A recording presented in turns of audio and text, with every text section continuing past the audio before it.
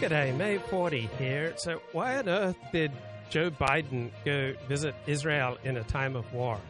No other U.S. president has visited a site of war when the war's still going on, let alone a war for other countries. I mean, what on earth was Joe Biden doing in Israel?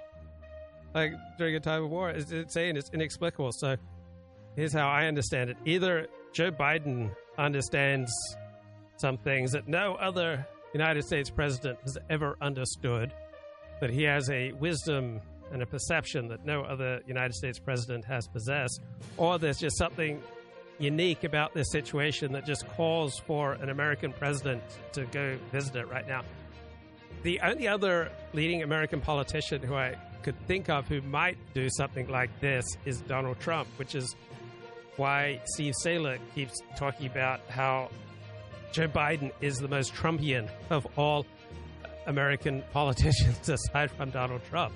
I mean, there's no good strategic American reason for Joe Biden to go visit Israel during a time of war. It was just pure ego that endangers the United States. It was against American best interests. It was similar to Nancy Pelosi visiting Taiwan. Right? That was not in Taiwan's interest. It was not in America's interest. It endangered both Taiwan and the United States, but it felt good for Nancy Pelosi's ego. And for Joe Biden to visit Israel at this time, well, I guess it must have felt good for his ego, but it's hard to imagine, like, how on earth did that do any actual good for America or for Israel or for Gazans to show up there at a time of war. So either Joe Biden possesses a wisdom that no other American president has, or this situation is unlike any other situation that has ever presented to an American president, or he's doing this for extraneous, probably egotistical reasons. Right? You may be wondering, how is Thomas Barden-Rees doing? I wanted to tell you about how insanely happy I am and how insanely happy I've been away from all this YouTube political crap, really. Because I lots of people in our movement or in our circles talk about the need for people to develop an inner life, to be, to have a good spiritual life. But I will say that my spiritual life, my inner life is A-OK. It is perfect. I doubt there is a person more content on this planet than I am. I am change. There isn't one. There isn't a change around the corner. We're in this total limbo state. You see, we can't, the van isn't going to fall over the edge of the cliff, but at the same time, it's not going to get out of its precarious situation and drive off over the horizon. That's not going to happen either. So you're just left in this limbo state. And it's really annoying because at least at the beginning of COVID, we could predict the agenda and things seem to make sense. But the longer and longer this has gone on, the more difficult it appears to decode the agenda. And of course, playing into all of this is the fact that my predictions were wrong. And I said there would be a collapse by last summer, and there hasn't been. And that was keeping me going. In the first year and a half of COVID, that was what's kept me going. And then it didn't happen.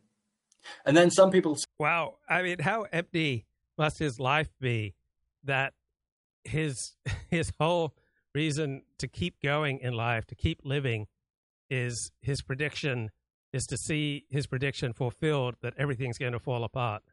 I am stream sniping Stephen J. James here. Said, well, Thomas, it'll happen by Christmas, but it didn't. It didn't happen by Christmas. We're now in January. So, well, we're essentially coming into February, in fact. So where's it going to happen?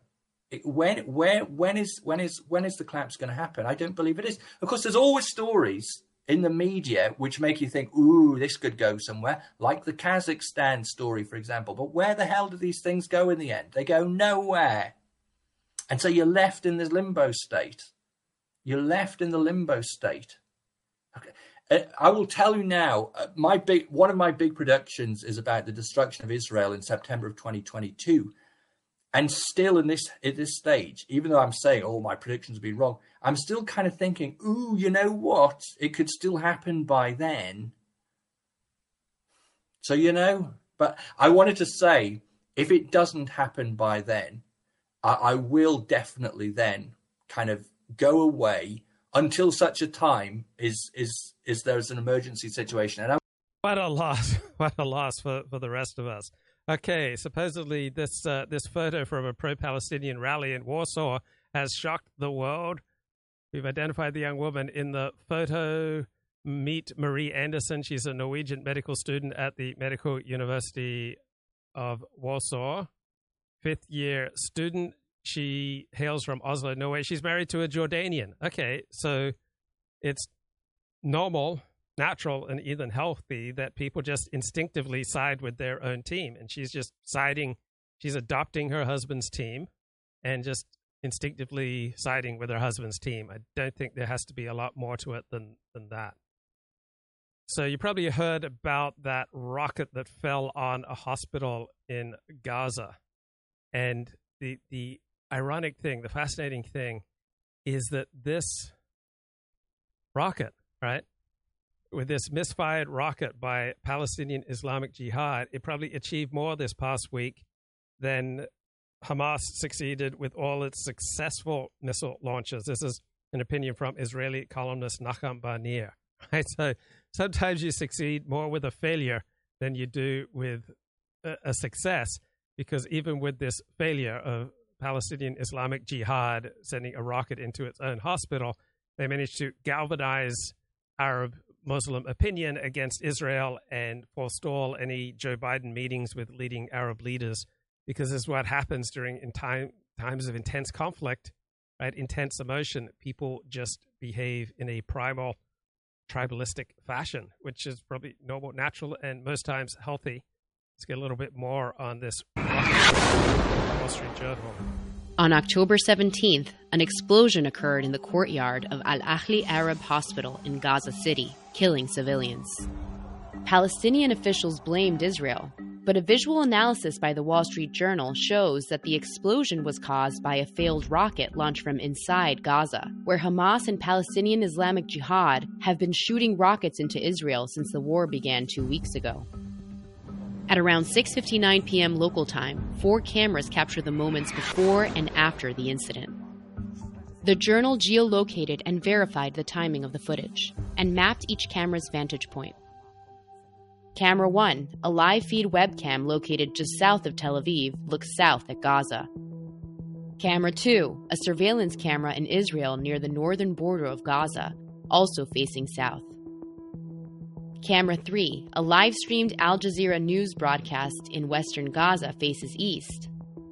And Camera 4, a bystander cell phone video just southeast of the hospital where the explosion occurred. With this combined view, we can see the failed rocket launch and resulting explosion. At about 6:59, Camera 2 near the Gaza border shows what rocket experts say is a barrage of short-range rockets, likely capable of traveling between 12 and 25 miles, being launched from western Gaza northeast toward Israel. Then, about 20 seconds later, we see what experts say is a long-range rocket launched from Gaza. The rocket was launched in a northeastern trajectory toward Israel. 10 seconds after launch, a tiny flash of light is seen, and the rocket starts to veer back west. The flash and change in trajectory are consistent with a failed rocket, not with Israel's Iron Dome defense system shooting it down. Weapons experts the journal spoke to say this change in trajectory is caused by the explosion of the rocket motor. In Camera 3, the Al Jazeera footage, facing east, we can see this minor explosion. Then, a trail of fire spreads as the motor blast ruptures the rocket casing and ignites the fuel. The rocket heads west in the direction of Camera 3, with the hospital in its path. 15 seconds after launch, the rocket fails completely and breaks apart. There's a small explosion on the ground, then a second, larger explosion at the site of the hospital. A nearby resident captures the moment of impact facing northwest toward the hospital. Fire engulfs the courtyard and burns for an extended period. Ya Allah! Ya Allah! Ya Allah! Experts say the large fire is likely due to the amount of fuel still in the rocket just after launch. Explosives experts who reviewed the blast footage and photos of the aftermath see further evidence that the failed rocket was the cause of the explosion on the ground. This crater shows an impact pattern coming from the east, in line with the rocket's path. The shallowness of the crater is also consistent with impact from a failed rocket. Experts say the cars closest to the impact crater were likely hit with fragments from the rocket, causing one to explode and burning several others. These marks next to the crater and damage to the buildings show that the fragments from the impact flew across the grassy areas where civilians were sheltering.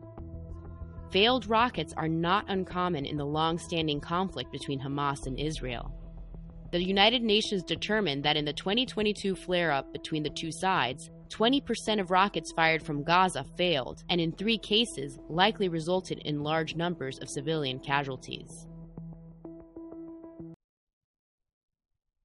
Hey, interesting video there from the Wall Street Journal. I will share the link. So meanwhile, while I grab that link, you're probably wondering what's going on with Decoding the Gurus. Here they are speaking to extremism researcher Julia Ebner. What type of personality is attracted to religious and political extremism? Yeah, definitely. I would say immersed myself is actually the term I now prefer to use because it's the most kind of anthropological term I can think of. But yeah, in these immersion experiences, I definitely encountered a lot of individuals who'd gone down the radicalization spiral because of some kind of identity crisis. A lot of them were, I guess, rooted in traumatic childhood experiences or some kind of traumatic and transformative experience that happened early on in their life. So in other words, they are lonely people, and attaching yourself to some sort of extremist or cult group is a way to find personal connection. And it's probably same reasons exactly drive people to watch a lot of live streams. But some of them would also just have something come up during their teenage years or later on in life where they went through identity crisis in one shape or form. That can be in the form of a masculinity crisis. I would even say I also encountered women with what I would call femininity crisis. We don't even talk about that very much because we mostly talk about masculinity crisis. But there were also a lot of questions these women posed about their role in society, about womanhood and questions like that. For example, when I joined female misogynist communities, which sounds like an oxymoron, but these women do exist and they glorify even things like domestic violence and hyper-conservative family models. And we recently talked about Pearl Davis, so unfortunately familiar with that side of the pool. But a lot of them in general, I would say, whether I looked at Islamist extremists in ISIS networks or at neo-Nazis or misogynist communities, it was very often that sense that they felt like people want to feel alive, people want to feel connected. And so some people find that through getting drunk, doing drugs, watching porn, or doing all of those things and joining some sort of extremist or cult-like group. It needed to look for some new form, very strong form of group belonging. And very often, a lot of them were also driven by some deeper sense of loneliness or lacking kind of social connection in their real lives. And they found that in these new communities, in these new groups, where often these groups then become almost like family replacements, and they even talk in kinship language to each other. So, yeah, I think that was a commonality on a psychological level. Julia, we were recently talking to the hosts of the Conspirituality podcast, and they were asking our opinions about this kind of age-old debate amongst researchers and amongst public intellectuals about the role of ideology versus the role of social factors, deprivation, or geopolitical things, and psychological characteristics of individuals. Like, what is the dominating factor, or what's the mix in there? And obviously, you have people like Sam Harris that have quite strongly argued for ideology as the key component, and other researchers arguing that psychological and social factors are more significant. And I'm curious, from your work, what you think about that mix, and if there is any ingredient that is particularly potent in pushing people towards extremist groups. Yeah. Most of today's evidence suggests that ideology alone cannot really drive extremism, that it's usually a combination of different factors. And ideology or narratives are often just an outlet for personal struggles. This is exactly right. Ideology and religion, extreme politics, extreme sports are often just an outlet for personal frustrations, psychological crisis. So it's usually a combination of there is a kind of a personal grievance or there are different psychological factors that play a big role and that then are channeled towards an ideology, which is also why there are so many similarities across different ideologies. In my first book, The Rage, I examined the parallels between Islamist extremism and far-right extremism. And there are so many parallels in terms of the radicalization pathways of individuals, but also in terms of the narratives, where you always have the same type of narrative and you can just replace certain words with others. And you essentially have the same ideology, like Muslims are at war with the West, or the West is at war with Muslims, or there's an inevitable conflict of races, cultures, and religions. Yeah, she makes some good points. There are some inherent conflicts in certain situations between different races and different religions, but in different situations, the conflicts are not nearly as intense. All right, Ricardo has joined the chat. He says, Jignats, meaning Jewish nationalists, are succumbing to the dangers of the e-personality, marginalized losers sharing their genocidal fantasies online. So if you're sharing genocidal fantasies online, particularly in an identifiable way, that is something that's going to get you socially marginalized. I remember just walking down the street just outside of Beverly Hills, and this Israeli guy starts yelling, "Death to the Arabs." And I was like, whoa. Now, this guy didn't have a prestigious job. All right, he had the kind of job that you essentially can't be canceled from. But sharing any kind of genocidal fantasy online is not going to usually result in a happy, healthy, successful life. Ricardo says the people of color are not going to let them indulge their violent anti-social tendencies. Well, someone making a tweet, all right, that's usually as far as it's going to go. So this idea that people of color are not going to allow Jews to tweet or to express their opinions online, that's absurd. Am I going to bring on Kristen Ruby for Frame Game Conspiracy Theories? Don't know who Kristen Ruby is. I want to hear more about Elliot's plan to save the Palestinians by deporting them to Madagascar.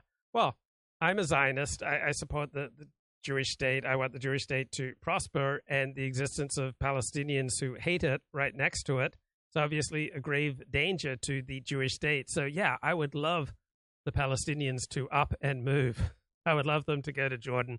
I would love them to go to Egypt.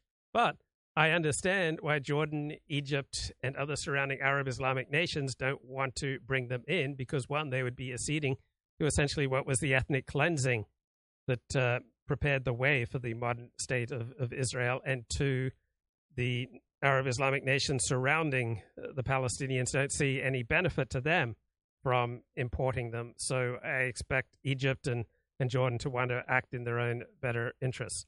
Ricardo says, Jignats better be careful. They're not in control anymore. People of color-led protests happening even with no media support. Well, on American college campuses, that's probably where you get more of a reflection of overall first world experiences than in the rest of America. That's where you have the most robust criticism of Israel, and where you have Arabs and Muslims feeling most comfortable with, showing the flag for their side. So I don't think that what's going on at American college campuses is, some great shame that you have Arabs and Muslims, rallying and showing the flag for their side. I expect in a time of conflict, people on either side will just instinctively side with their team. And they're not going to try to think about things in some kind of hyper-objective way. The pets are off their leash, biting their owners. Well, Jews are still about 1.5% of the population of the United States. They have a great deal of influence and agency and expertise in the United States, so they tend to punch above their numbers in many different areas. I don't think Jews are going to disappear from public life in America. American Jews are usually irrelevant in what terms? I mean, if you're talking in terms of economics, no, they're not irrelevant. If you're talking in terms of education, they're not irrelevant. In terms of culture, they're not irrelevant. But in playing for the Dallas Cowboys offensive line, yeah, they are irrelevant. So I'm irrelevant to 99.99999% of humanity. And I suspect that you are equally irrelevant to 99.9999% of humanity, but we both have people who love us. Baruch Hashem. These narratives, these kind of overall threat narratives and apocalyptic ideas are very often inherently part of extremist ideologies. What now in my latest research, and I guess, I mean, Chris, you're very, very much familiar with that, having been involved in that research as well.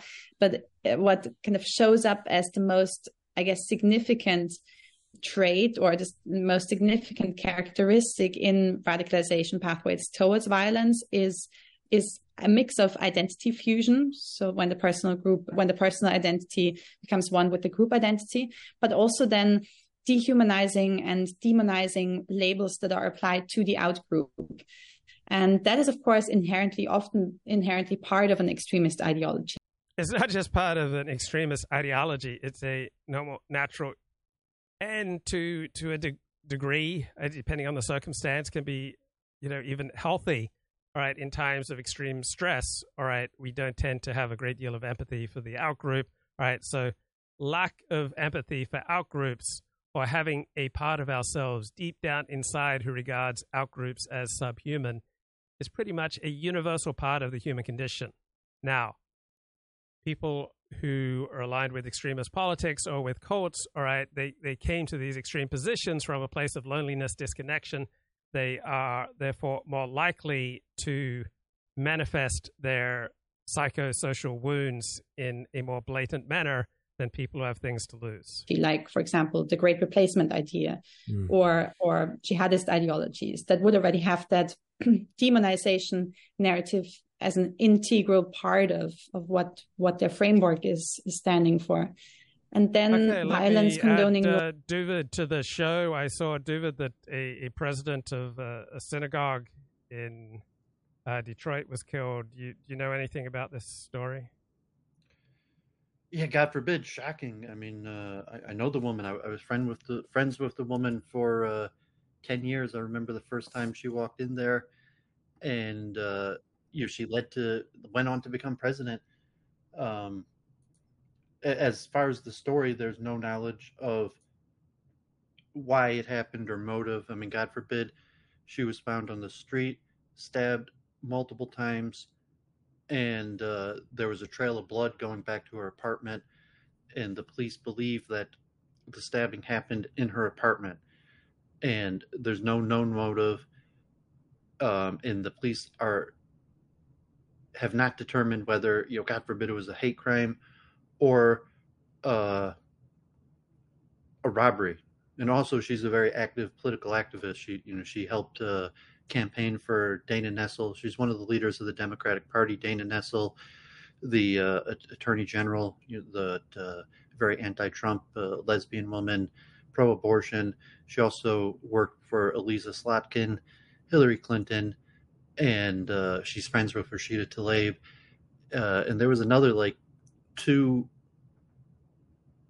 politicians, activists killed in Detroit in the last few weeks. So there's also speculation that there could be that it could be connected to her political activity, and that could be anything like, God forbid, abortion, pro-life, or any political wacko.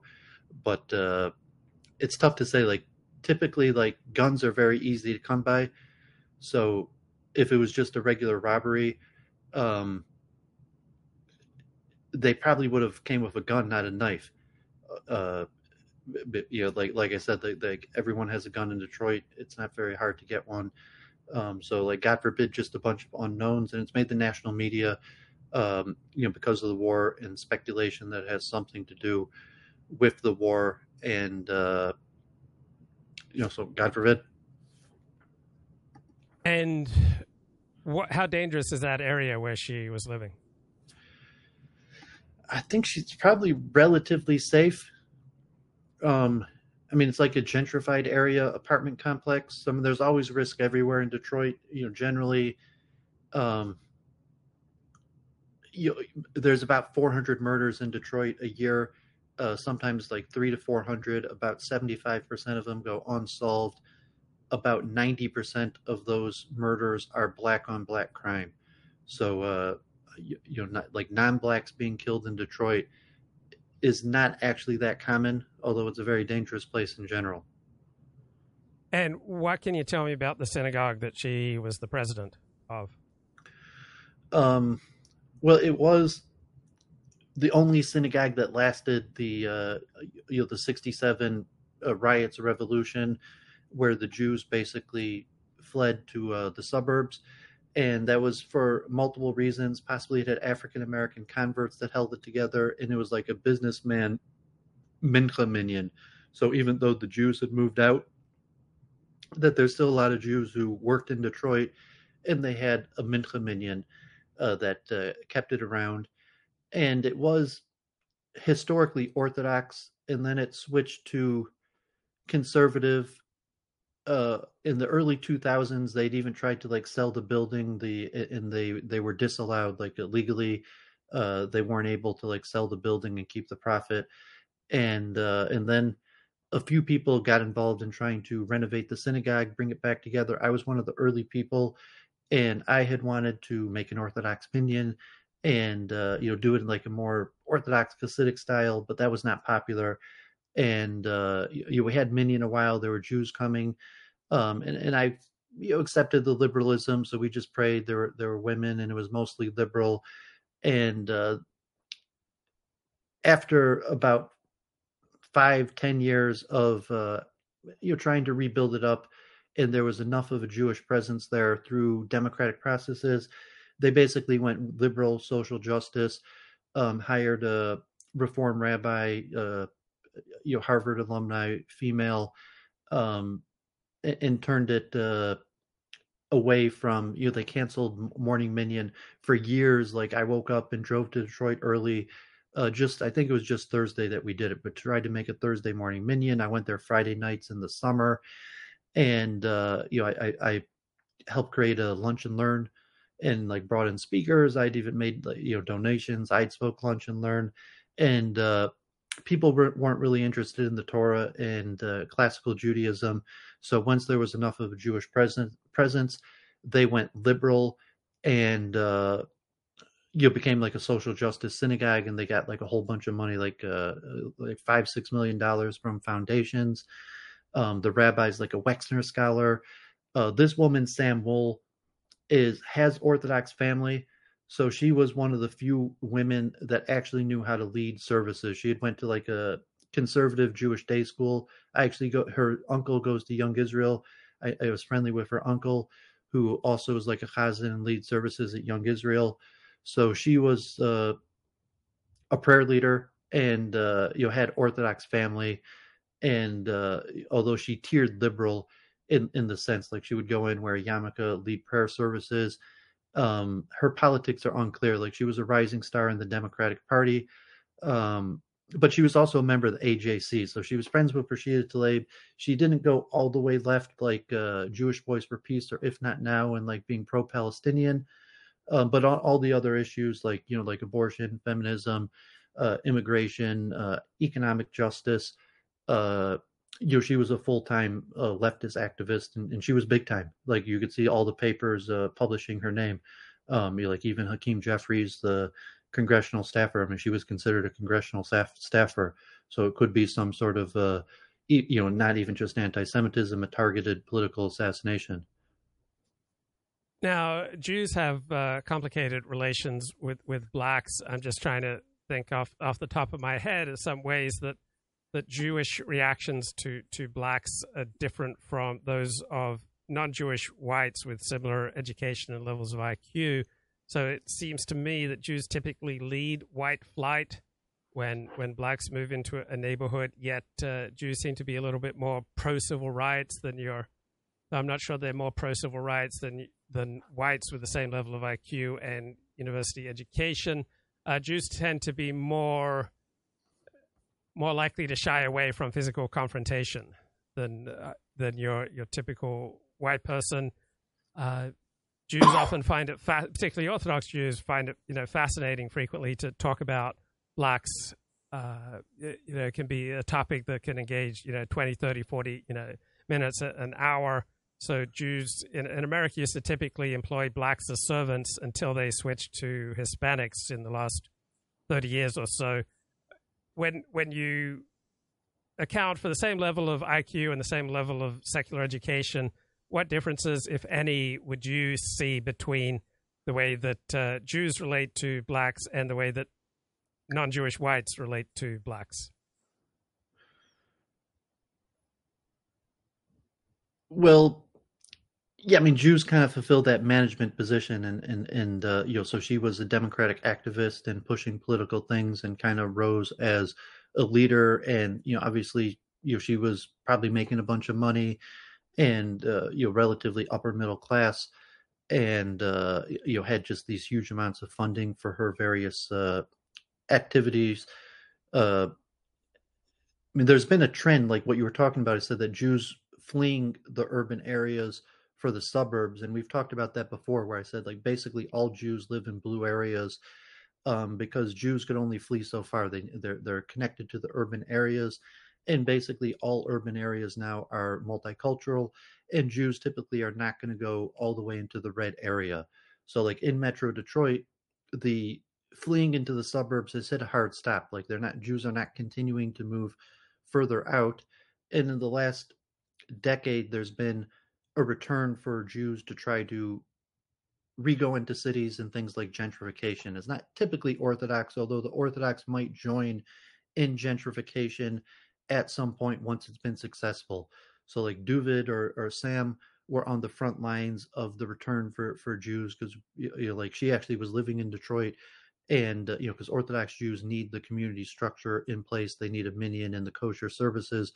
However, you would find individual Jews, but you have the gentrification aspect, and it's very difficult for Jews, because if I'm going to Metro Detroit, I don't want to be average with the blacks, because the blacks, God forbid, that live in below the poverty line, the average black, and it has a much lower education level.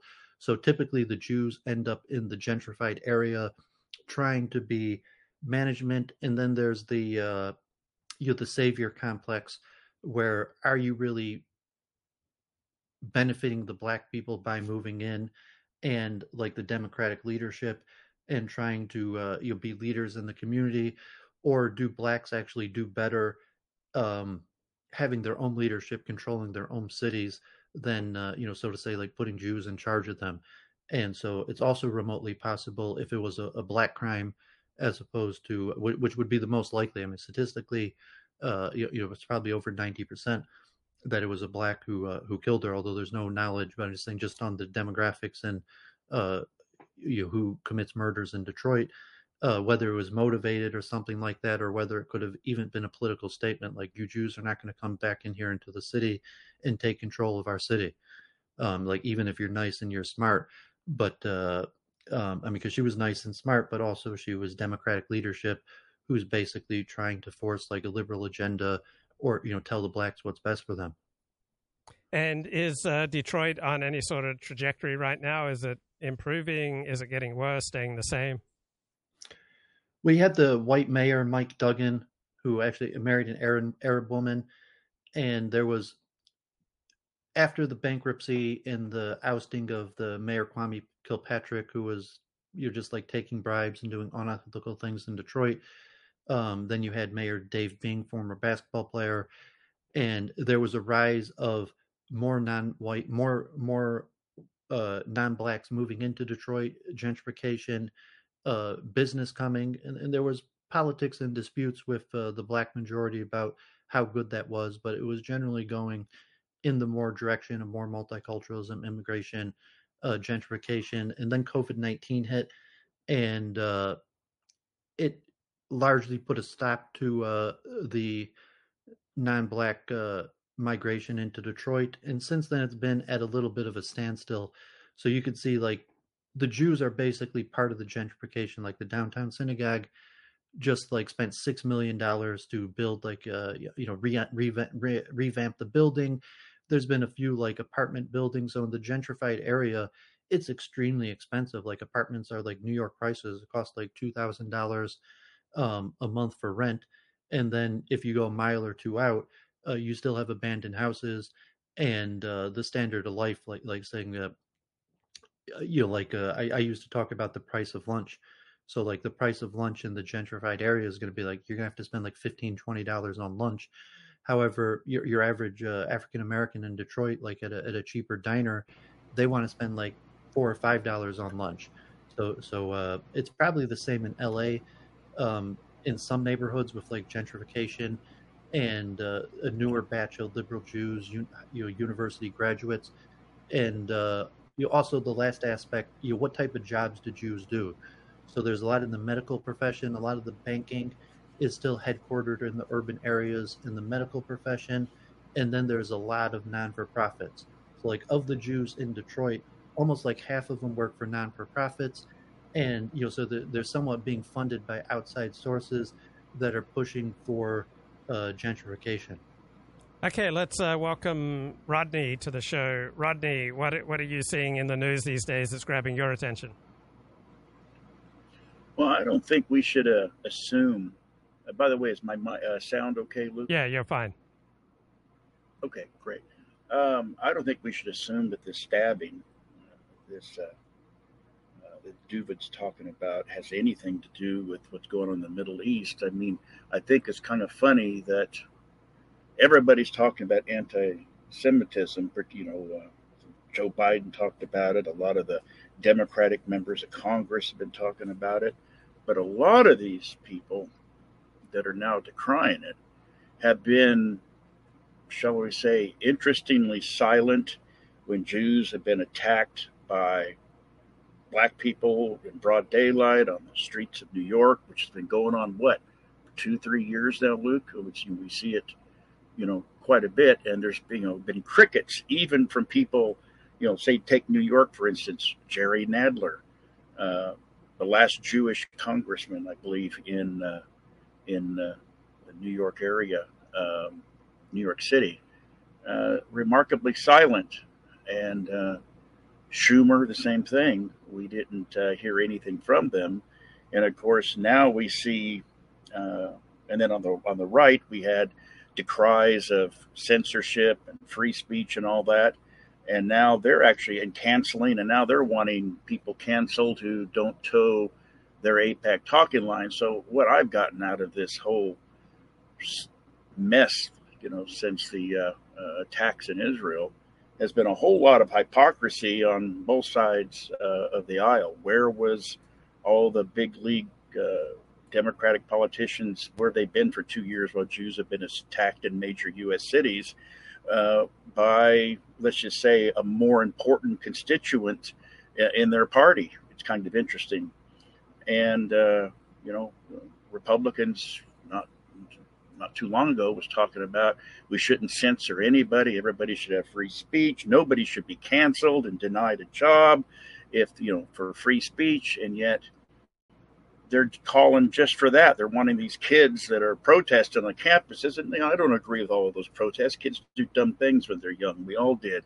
But should they have to carry that proverbial cross for the rest of their career? But that used to be the argument of conservatives when the left would dig out a 25-year-old statement or a 10-year-old tweet from somebody and use it to get them fired. So it's just the hypocrisy, the emotionally charged oversimplifications, the fact that we've not learned anything from 50 years of this mess, and it's probably going to get a whole lot worse before it gets better.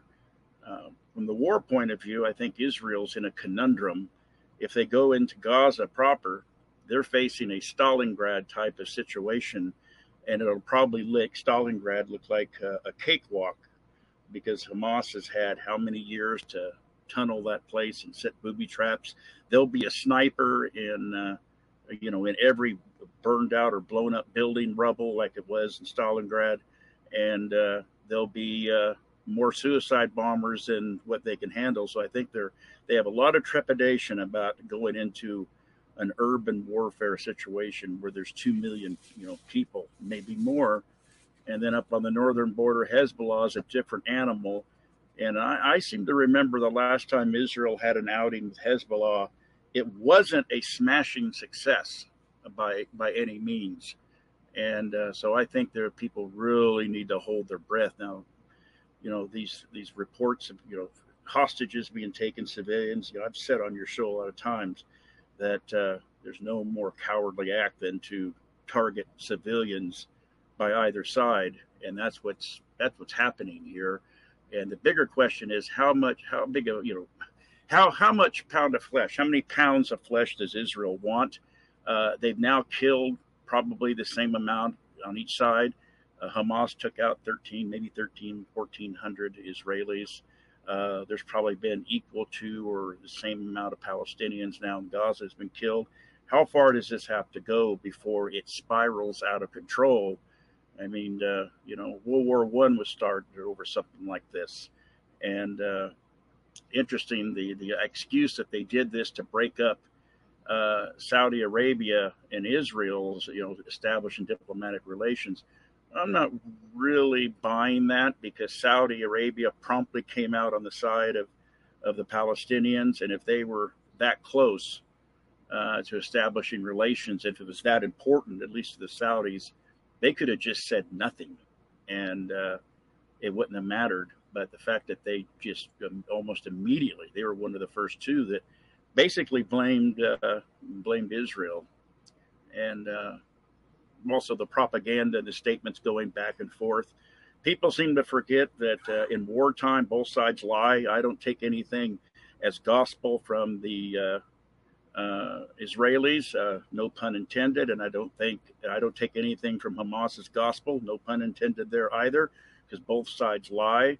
We've heard about decapitated babies, but we certainly haven't seen evidence. That was reported from one IDF soldier to one foreign correspondent, and it seemed to take root. I remember back in the first Gulf War when Iraqis were accused of dragging babies out of incubators, and that turned out to be a bold-faced lie. The crying Kuwaiti that was crying before Congress turned out to be the daughter of an Iraqi opposition person in the United States and had never even been to Iraq. She'd been born in the United States. So, I think people jumping on this to gin up, thing. Nikki Haley, for instance, she's been absolutely repulsive.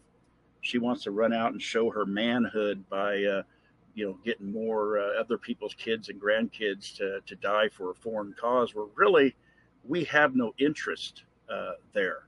And I also remember Benjamin Netanyahu during the Obama administration standing in Congress when he was invited to address Congress when Obama was working out the Iran deal originally. He came to the Congress at the request of Republicans to speak out against it. He did, and I remember his statements very clearly saying, we don't need the United States to help us or defend us. We can do that ourselves. Well, why don't we take the man at his word? But it certainly is a great opportunity, at least, Israel, that might have been their original thought was, let's just finish this off and just push them into Egypt across the crossing. Egypt won't take them, and King Abdullah and Jordan's not going to take them. Maybe there were some thoughts behind that. But there was also a great opportunity for neocons in both parties and Biden to use this to send more money to Ukraine than to Israel. And I don't think that's going to work either. David, anything you want to jump in with here? Yeah, I had a debate with Elliot on Stephen James' channel the other day, and there's a big mismatch between what Israel wants to do and thinks is going to happen and what's likely to happen, and that's the expulsion of Gaza. Like I was showing the Tablet article just today that's still trying to push pressure on Egypt, saying the real problem here is that Egypt won't let Israel expel the Gazans into the Sinai, and Israel's in a big quagmire because in all likelihood there's two options, and that's either absorption of the Gazans into Israeli society or expulsion. And most Israelis know that and vastly favor expulsion. Although you could say like expulsion is impossible, it's a war crime, it's not going to happen. They're going to fight. They're hundreds of thousands of them are going to be willing to die other than expulsion. And Luke knows kind of the facts. Rodney knows the facts. He follows Israeli media versus the American, kind of like Hasbora, to say like Israel, Israeli Jews are kind of like American Jews, where it's like, no, Israeli Jews are way far to the right. Like even genocidal language, like what Duvid says, we should just give all the people in Gaza Israeli citizenship. There's more people in Israel openly advocating for genocide than for that. And of the opinion that somehow this is going to be resolved by pushing them into the Sinai and other nations are going to take them, I would estimate it probably like half of Israelis, that's what they think is going to happen. And like even Elliot, even like, Nathan Kaufness are coming up, like, trying to defend that option. In terms of the military, like, so right now the bombing, that say Israel wants to get as many of them out of there as possible before the ground campaign. I was on this channel, Defense Politics Asia, with a global panel of mostly military experts last night. And Israel itself is saying, be ready for 10,000 soldiers to die for the invasion in Gaza, not just like the bombing, but actually soldier deaths. And they were comparing it to like Vietnam with the tunnels and booby traps, or like Rodney saying Stalingrad, because Hamas has about like 40,000 fighters. Some people estimate between like 20 and 100,000 plus fighters. And even if they were to push the population out and then eventually they have to clear it, most military experts would estimate it's going to be like one Israeli death for every 2 or 3 Gazan deaths with all the booby traps and tunnels. And even Israel is openly saying that, and a lot of Israelis are ready for that. So like when the Israeli general said we're going to do this and it's going to cost 10,000 Jewish lives, a lot of Jews have accepted that, but that is still basically hinged upon the ability to expel the rest of the Gazans someplace else. So it's a real disaster. Like I pray for de-escalation, and I've been kind of pushing like they got to absorb those people, give them citizenship. I'm sure Luke would vastly argue about that.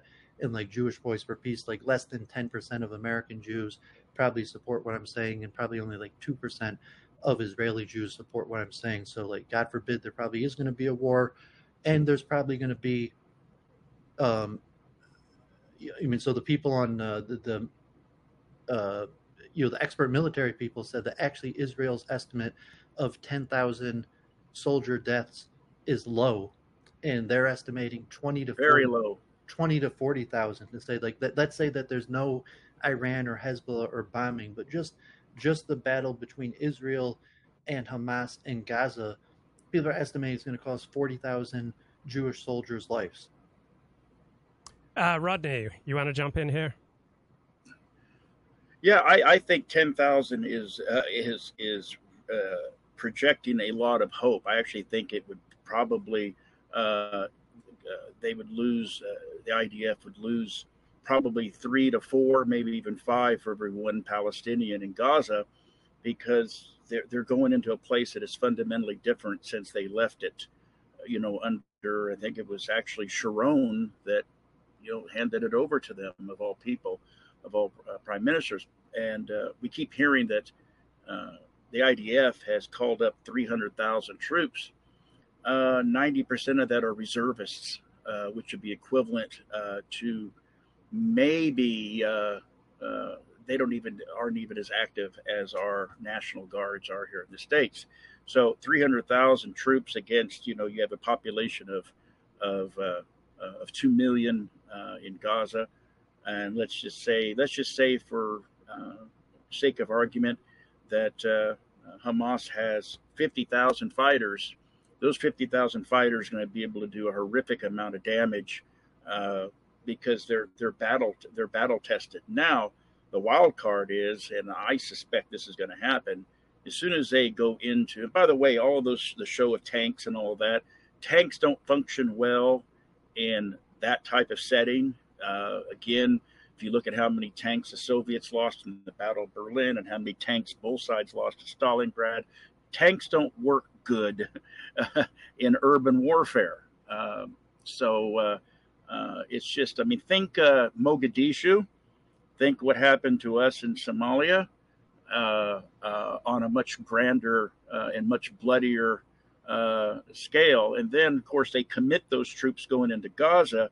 Can Israel, and from the point of view of manpower and logistics, support a two-front war? Hezbollah is a totally different animal up on the north. They have confirmed an excess of 100,000 of troops, far more advanced weaponry. And I would venture to say that if Israel, the IDF commits and goes into Gaza with a majority of their reservists down in the south, Hezbollah would probably go as far as Haifa before Israel could effectively stop them. And then we get into a situation which we're not supposed to know, we're not supposed to acknowledge, but we've been worried about Russians deploying nuclear weapons. I think Israel would be far more apt to deploy nuclear weapons than, and if they're having Hezbollah come at them from the north and Hamas tying them down in Gaza, I think they would be more apt to deploy some sort of tactical nuke before Russia ever would. And Rodney, what do you think the chances are that there'll still be a Jewish state of Israel in 10 years? I'm optimistic, believe it or not. I really am, which is kind of different for me. But I think that cooler heads usually prevail. And, we hear the two scenarios that Duvid brought up, which is true. I've heard them too. Either absorb them all and give them Israeli citizenship. That won't work. I mean, that's just not going to be work. I mean, think about it. Netanyahu had a hell of a time after he lost I can't remember, Naftali Bennett, when he lost to him. Remember, Netanyahu could have stayed in power if he'd have cut a deal with the Arab parties, the Arab Israeli parties, and Naftali Bennett refused. So when you have both the major power blocks refusing to to basically cut a deal to become prime minister with the Arab is Palestine, that goes to show you the state of affairs. That's where the apartheid stuff comes, criticisms come from, leveled against Israel. I mean, we can say, oh, no, it's not. No, it's not. Well, there are certainly some shades of it there. So you're not going to be able to absorb. And also there's the demographic issue. Are you going to give all of those Gazans and Palestinians on the West Bank Israeli citizenship? That fundamentally changes. And the only time Jews want to change the demographics of a country is if it's someplace else but Israel. That's just fact by their own statements. So that's not going to work. You're not going to expel them either. That's not going to work. I mean, they're already having problems regardless of the statements about we stand with Israel. But the whole time, I mean, here you got Biden saying, don't let your rage guide you. And the same thing's coming out of Europe. Fact is, both sides need a state. And they both need to be a state with self-determination. And Israel, the Palestinians have got to stop firing rockets and engaging in terrorist activities in Israel. And Israel can't be blockading the Palestinian state and starving them out. So that's a solution. And we keep hearing that two-state solution. And they're going to have to, at some point, and what I think, I saw a really interesting article. It happened here in the United States, though, where there was a young Arab, I think it was a teenager, I can't remember the age, but this, I think may have been Palestinian, was murdered much like the rabbi was up in Detroit. And two Jewish rabbis went to the funeral. And that got me to thinking, what happens if we start making the parents, Israeli parents, go to the funerals of the dead Palestinian kids, and Palestinians go to the funerals of dead Israeli kids? At some point, you have to, realize that your children aren't, it's not worth this political BS anymore. That's one of my biggest fundamental issues against war at all. Is it's always the chicken hawks are always screaming, to send somebody else's kids and grandkids to fight. Both sides are going to have to come to the conclusion that they've lost enough children and grandchildren, and they want it to stop. And I kind of think that might happen. And I also saw an interesting article, I think Drudge posted, Luke, where the press in Israel is now feeling intimidated by publishing anything other than the screaming war cries and the extremist stuff that we hear from among Israelis sometimes that Duba talked about. So at some point you think that, but again, it always has to get worse before it gets better. And I'm just kind of a little concerned about what that worse is. I certainly don't want the U.S. entangled, in all this. I think we hear people talking about the founding fathers. Well, George Washington was the first to say, stay out of foreign entanglements. And yet he's been disregarded throughout the last, 2 centuries since he died. We get entangled with Europe, which we didn't need to. We get entangled in the Middle East, NATO, all of this stuff. Why should we care if two countries are fighting when there's absolutely no national interest to the United States? I mean, Turkey and Greece, just to digress a little bit, are NATO allies, and they're always on the verge of war. So who are we going to side in NATO? If Greece and Turkey go at it, we just have to pick one. They're both NATO members. We're supposed to defend both of them. Are we going to deploy troops to defend Turkey and Greece against one another? I mean, this is nuts. David, anything you wanted to say? Yeah, I mean, there's, God forbid, real possibilities of World War III. And if you saw, like I was saying yesterday, the Russian, Dagestani MMA fighters that just like dominating the divisions of MMA, they were all like draped in Palestinian flags. They dedicated their victory. One of them even said, like, after the fight, like, send me to Palestine, give me a weapon and send me to Palestine. And these protests, like, like, God forbid, like the numbers are swelling, hundreds of thousands, tens of thousands. However, if the U.S. stays steady in not even necessarily going to war, but just containing the battle, so it's just Israel versus Gaza, still, like, the Israeli side only works for the war. It only makes sense if they're going to be able to successfully expel the Palestinians. I mean, Luke agrees that, I'm not sure, maybe I'll put it straight to Luke, but my impression is that the majority of Israelis right now think that they have a decent chance of expelling the Palestinians. And even like American right-wing publication, even somewhat mainstream leftist Americans are somewhat softly backing the expulsion. Then it gets into questions, like, God forbid, what we first started talking with Rodney, also about World War II and the Holocaust functionalists versus instrumentalists, is, did the Holocaust start as an expulsion, and when that didn't work, turn into a genocide? And I also add that most military experts believe that the bombing that Israel's doing serves no military purpose. It's not helping destroy Hamas. The rockets, everything's underground, mostly civilians being killed. And so why is Israel doing it? One would be because, well, Israel doesn't want to lose lives, and it's kind of just like revenge, or they're doing the best with the technology they have, because they know if they go in with troops, it's going to cost countless Israeli lives. And also because, like they said, they want to force an evacuation. As of now, Israel still has the order for an evacuation. They're still calling hospitals and other things and saying, you got to get out or we're going to bomb you. And they're moving them into refugee camps within Israel. I think now there's 300,000 in one of them, of people that have actually left. And, so I'll put it to you, Luke. I mean, do you agree that the majority of Israelis and even a sizable chunk of American Jews right now think that maybe they are going to somehow be able to get away with expelling them and pushing them into Egypt, or getting foreign nations to take them? I don't believe so, and I haven't seen any serious argument in that direction from any mainstream Jewish press, whether in America or in Israel.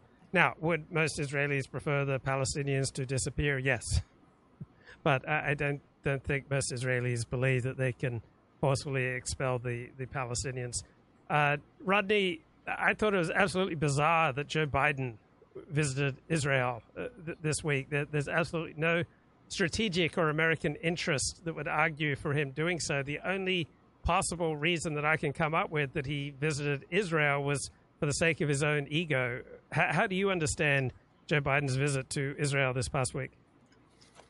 Well, he didn't accomplish anything. The so-called 20 aid trucks that he said was going to go into Gaza, he said he secured that. That hasn't happened. He said they had to fix the road. Well, that's because in the immediate, aftermath of October 7th, the Israeli Air Force bombed that gate. We don't hear too much about it, but the Israeli Air targeted that gate and blew that gate up. And but you don't need to fix a highway to get aid trucks in. Has anybody ever seen these military transport trucks? They do quite well off-road. So, and 20 trucks wouldn't be in. So that was all BS. I don't think it was ego, Luke. I think it was pure politics, which was kind of bizarre too. Like, he needs to shore up the Jewish vote. 68% of the Jewish vote voted for him anyway, even though Donald Trump was the one that moved the embassy to Jerusalem. They have little communities named after him, but still 68% of the Jewish vote, as I recall, Luke, or maybe it was a little higher, still went to Joe Biden. So he doesn't need to shore that up by any means.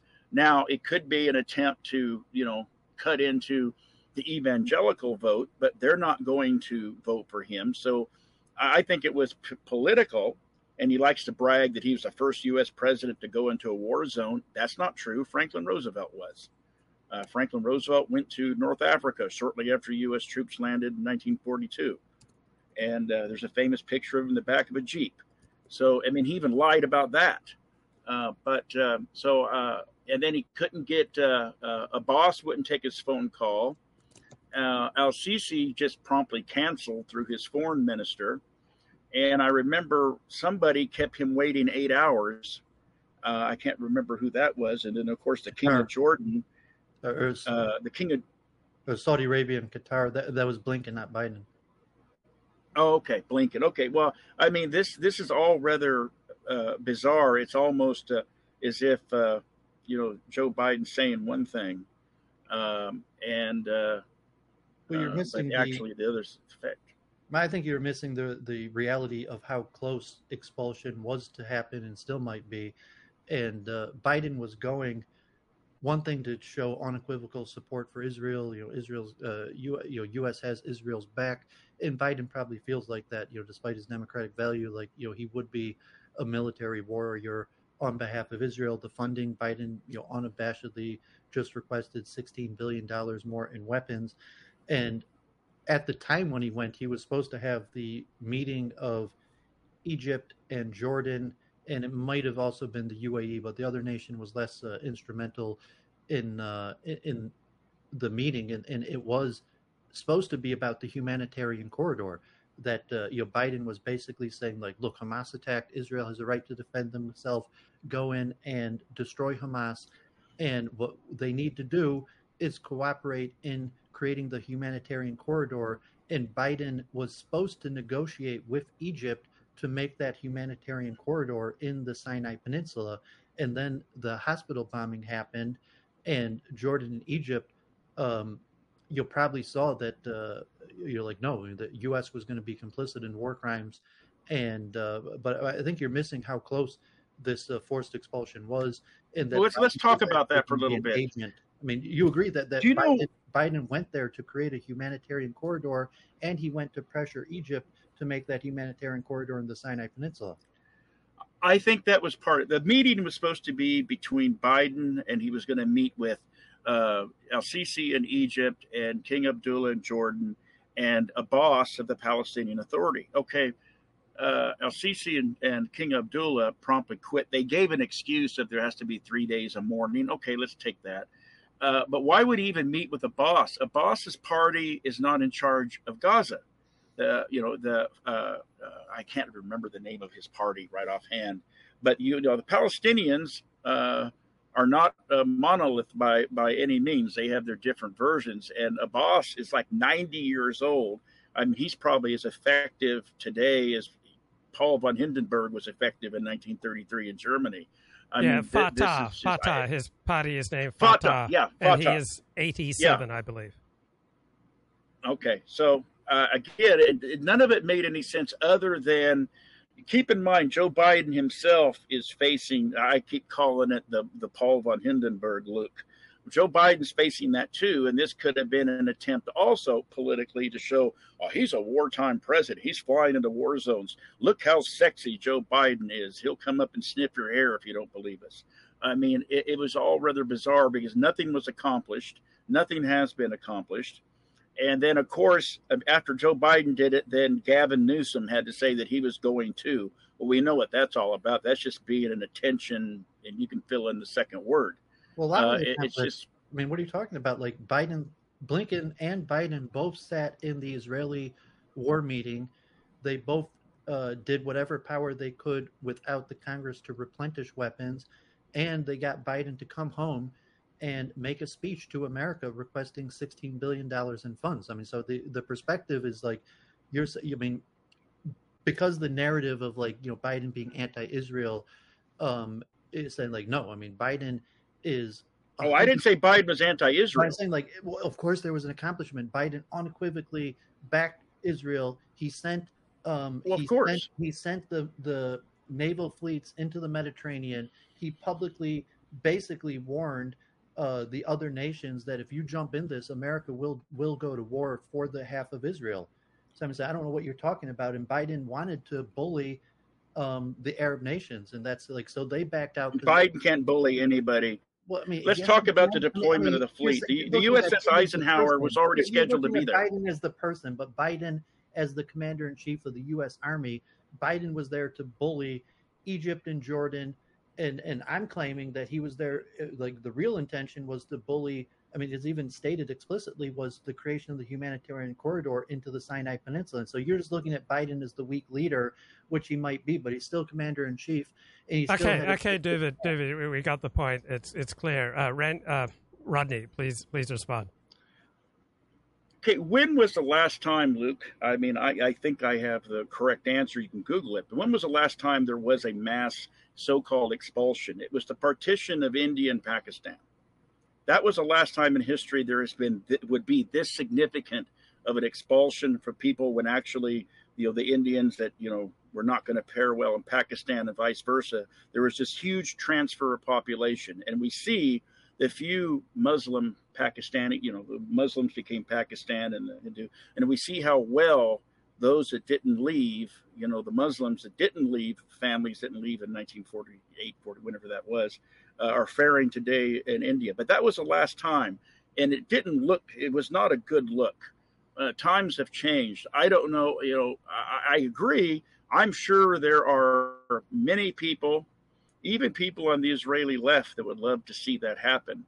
But the reality of that happen, it's just not. I mean, if you think the college campuses are blowing up now, to actually forcibly engage in such a tactic, which it's a war crime, it's ethnic cleansing, it's everything. I don't, and then you got to think also, again, I go back to cooler heads.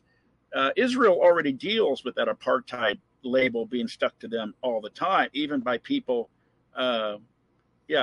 Egypt expelled population in the 1950s. That's about the same time, but not on this scale. Not on the scale of the Pakistani and India partition, and not on this scale. I mean, Israel would have no choice. If they expel the 2 or 3 million that are in Gaza, they would have to do on the West Bank as well. There's more, I think, isn't there more Palestinians in the West Bank? And that is a much greater danger. You have that many people and you get them all ticked off over there. And, the West Bank has actually been relatively quiet during all of this. If you want to get them riled up and have them flog into Jerusalem, which they have the numbers to do it, just start ethnically cleansing Gaza. So, again, I think there are people that would like to do it. I think the idea has even been floated. But I think, again, cooler heads say we can't get away with that. Now, another option could be for Israel to do with the Palestinians what the United States did to the Native Americans, to the Indians, and create reservations. But it seems like they've kind of tried some sort of version of that Gaza now, and it's not working. Keep in mind that Indians didn't have citizenship when the reservations were first created. That came later as a Supreme Court ruling. In fact, they got voting rights and full voting rights before even women. So it's a mess. That makes sense. Yeah. But here's a new direction for the conversation. The current situation, Luke, is the current situation has been going on for 50 plus years. As hot as it is, it can't continue. At some point, this is going to have to be used as a way to fundamentally change it and fix it, or they're just going to be wiping each other out. And I don't know how much stomach either side's going to have for this much longer. Yeah, I mean, the war is going to go on until one side wipes out the other or drives the other out. So, which either side, when you get a winner, it will be the winner will drive out or decimate the loser. But the big winner in all of this, it seems to me, obviously, is Russia. America is not going to be able to sustain the same kind of aid to Ukraine. Ukraine's getting virtually no attention in the news media. What do you think about that angle, Rodney? Well, what's fascinating is I don't know how much, there was an article in Stars and Stripes, and I still read that.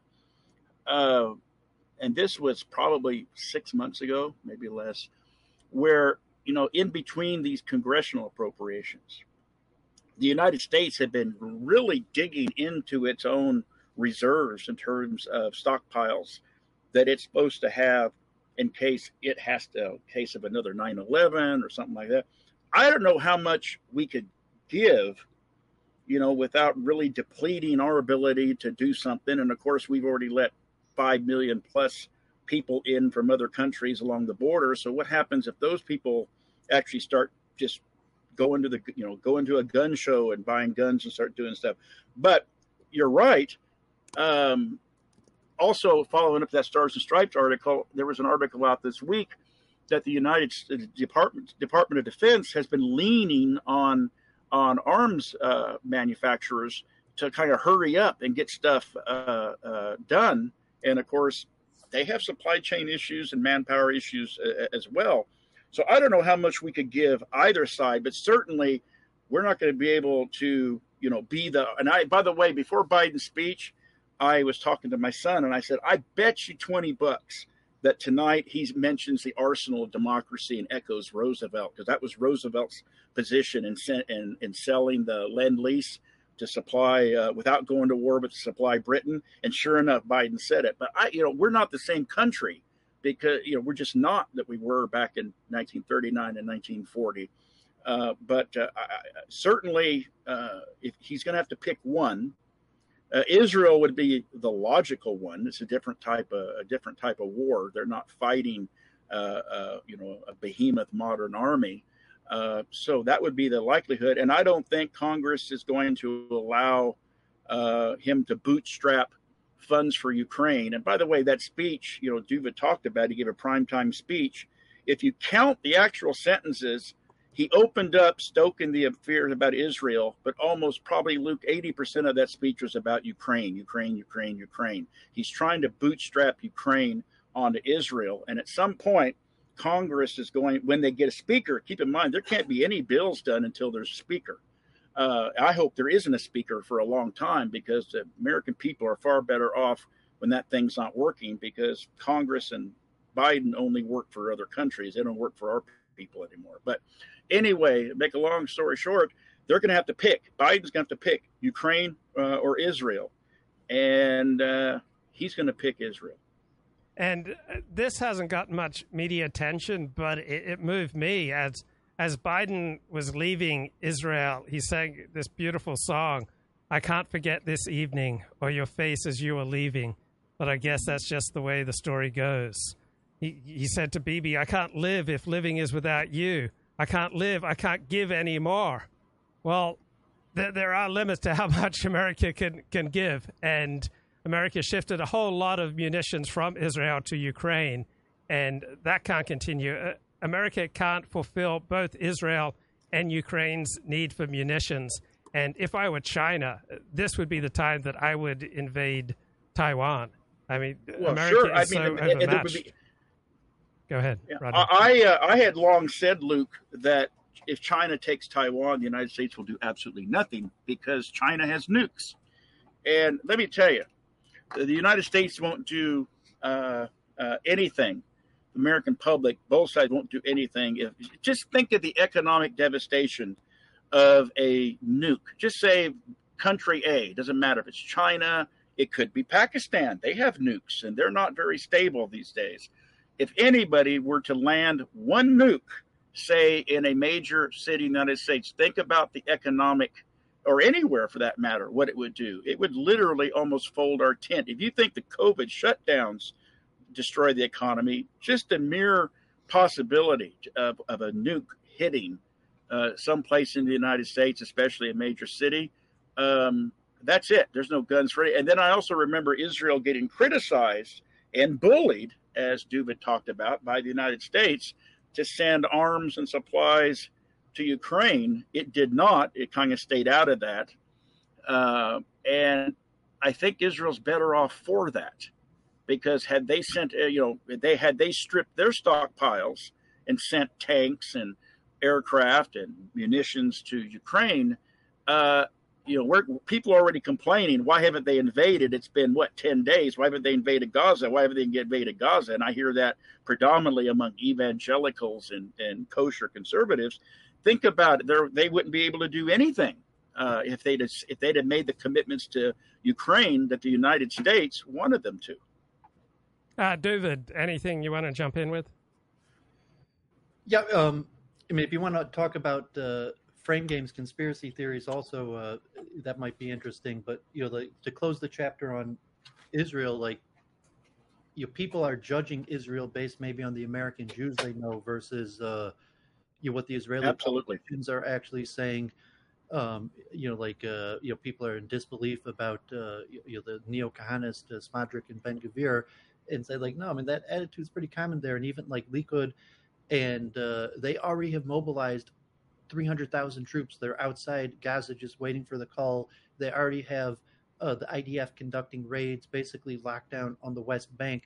Israel is basically mobilized the whole country for an all-out war against whoever might join in. And, thinking the protest or the public pressure, Vietnam, it was before my time, but I understand there was over 1 million people protesting in Washington, D.C. The protests against Vietnam were way bigger than this Palestine stuff, and it lasted years, the Democratic Convention of the 60s or whatever that was. But, just saying, look at the protest and the public pressure, consider what happened during Vietnam, and the U.S. continued with the war despite all the public pressure. And there's way more interest in Israel than there was in Vietnam. And then, God forbid, the last point would be the sustained violence on the Jewish community.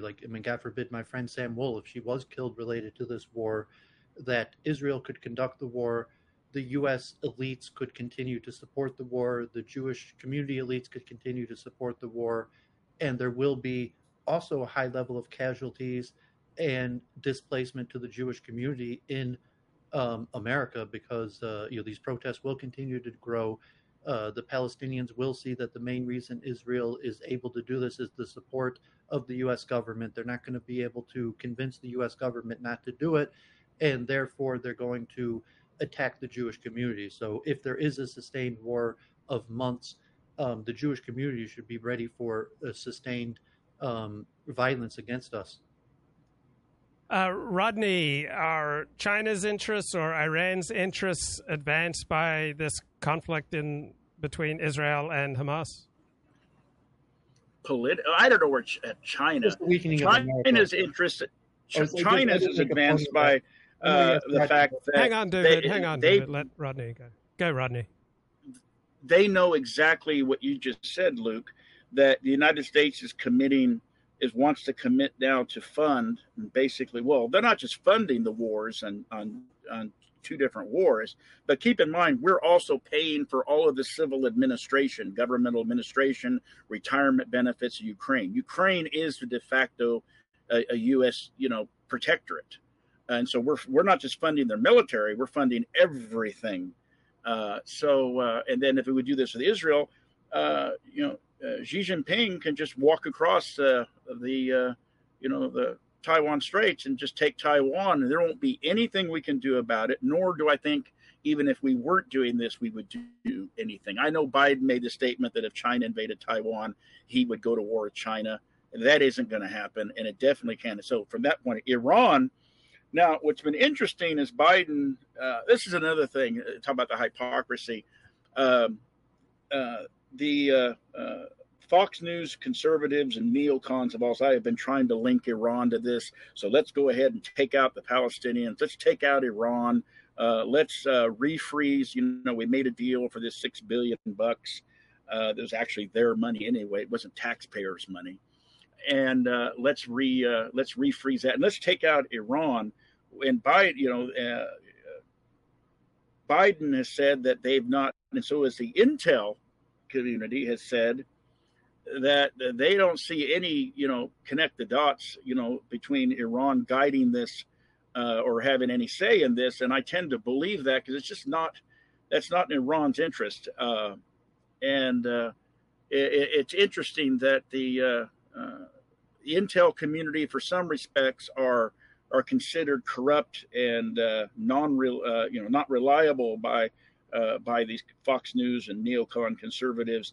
But in some respects, if it involves Iran, well, yes, they are. We have to go by we have to go by what they say.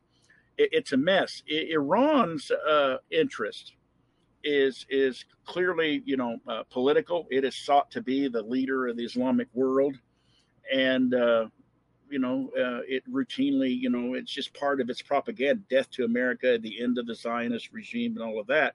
But Iran has been very calculating.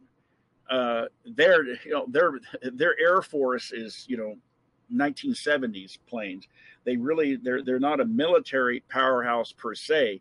Where they have excelled is training and arming, guerrilla fighters. Like, they were instrumental. Soleimani, even though we killed him, which was stupid, was instrumental in defeating ISIS. He actually made an effective Iraqi fighting force, something that the United States couldn't do in either Iraq or Afghanistan. Trained them, armed them, and stopped the advance of ISIS on Baghdad, and then drove them out of the country. A lot of that was Soleimani and the Iranians. They've learned to do that very, very well. And yes, do they fund and send arms to Hamas and Hezbollah? Hezbollah, definitely yes, and I think Hamas has been filtering it out of Hezbollah. But there was a couple of articles out of the Middle East and out of Europe that said that their intel sources had said that the Ayatollah was actually caught off guard, was surprised by the action. That was kind of codified because the heads of Hamas all live in Qatar.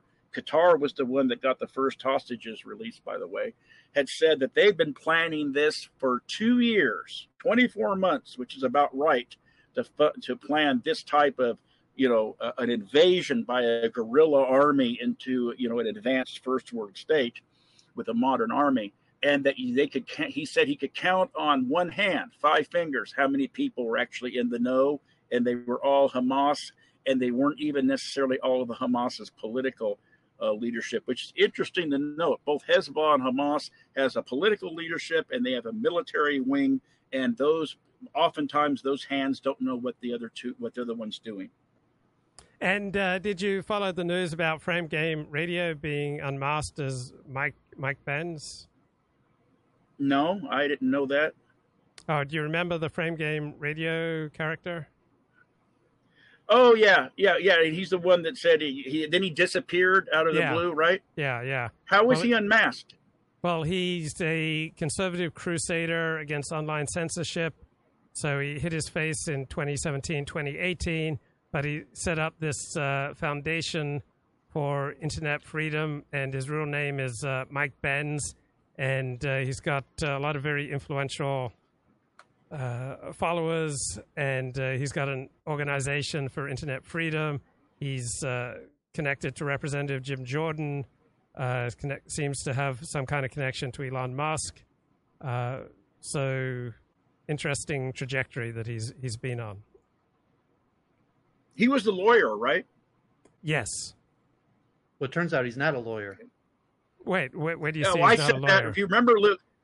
Go ahead. I don't think he's actually a lawyer. I'm not sure if you looked at his profile, but I think that actually he wasn't honest about. He's not actually a lawyer. Okay, Rodney. Yeah, I called that out. I remember, Luke, on your show, I said I didn't think he was an actual lawyer because some of his, shall we say, interpretations were grossly in conflict with actual case law. But that doesn't matter. It's interesting. I've never heard of this guy, Benz. I just remember that he disappeared. So here's the news article. So statements. Winter 2018, he took a job as an assistant secretary for public affairs at the Department of Housing and Urban Development. He was writing speeches for Secretary Ben Carson. He left in 2020. He went to the Department of State, where he held the position of Deputy Assistant Secretary for International Communications and Information Technology for less than a year. He has a background in law, and he did a short stint in government. He became a cyber expert, offered his opinion to a new group of lawmakers, activists, and journalists fighting against what they deem the censorship industrial complex. In April 2022, he started the Foundation for Freedom Online, and he has gotten connected with a bunch of people like Matt Taibbi, Michael Schellenberger, Elon Musk, and he's been widely cited. So he's quite made something of himself since he was the Frame Game radio personality. Well, how did was he outed, or did he admit that's who he was? I'm kind of curious. Yeah, he was outed. He was essentially outed by Richard Spencer in 2018, it turns out, but no one really paid that much of attention. And then I guess a lot of people in the know, I guess Ricardo knew, but he just became publicly outed in a month ago by NBC News, by Brandy Zadrozny. And Colin Liddell says Frame Games was unmasked by Richard Spencer in some kind of deal. I don't know if that's true, but Richard did unmask and dox Frame Game back in 2018, but that didn't seem to be widely known until NBC News published this expose. Why would Spencer dox somebody like that? I don't know. Oh, that's right. Spencer became a liberal after all. Never mind. That's right. So anyway. Mike Benz now explains that what he was doing as Frame Game Radio is he was trying to de-radicalize people on the alt-right. Really? Yeah. Okay. Which seems like a post facto justification. But anyway... An investigative journalist contacted me on Friday about Frame Games, and we spoke for like 2 hours.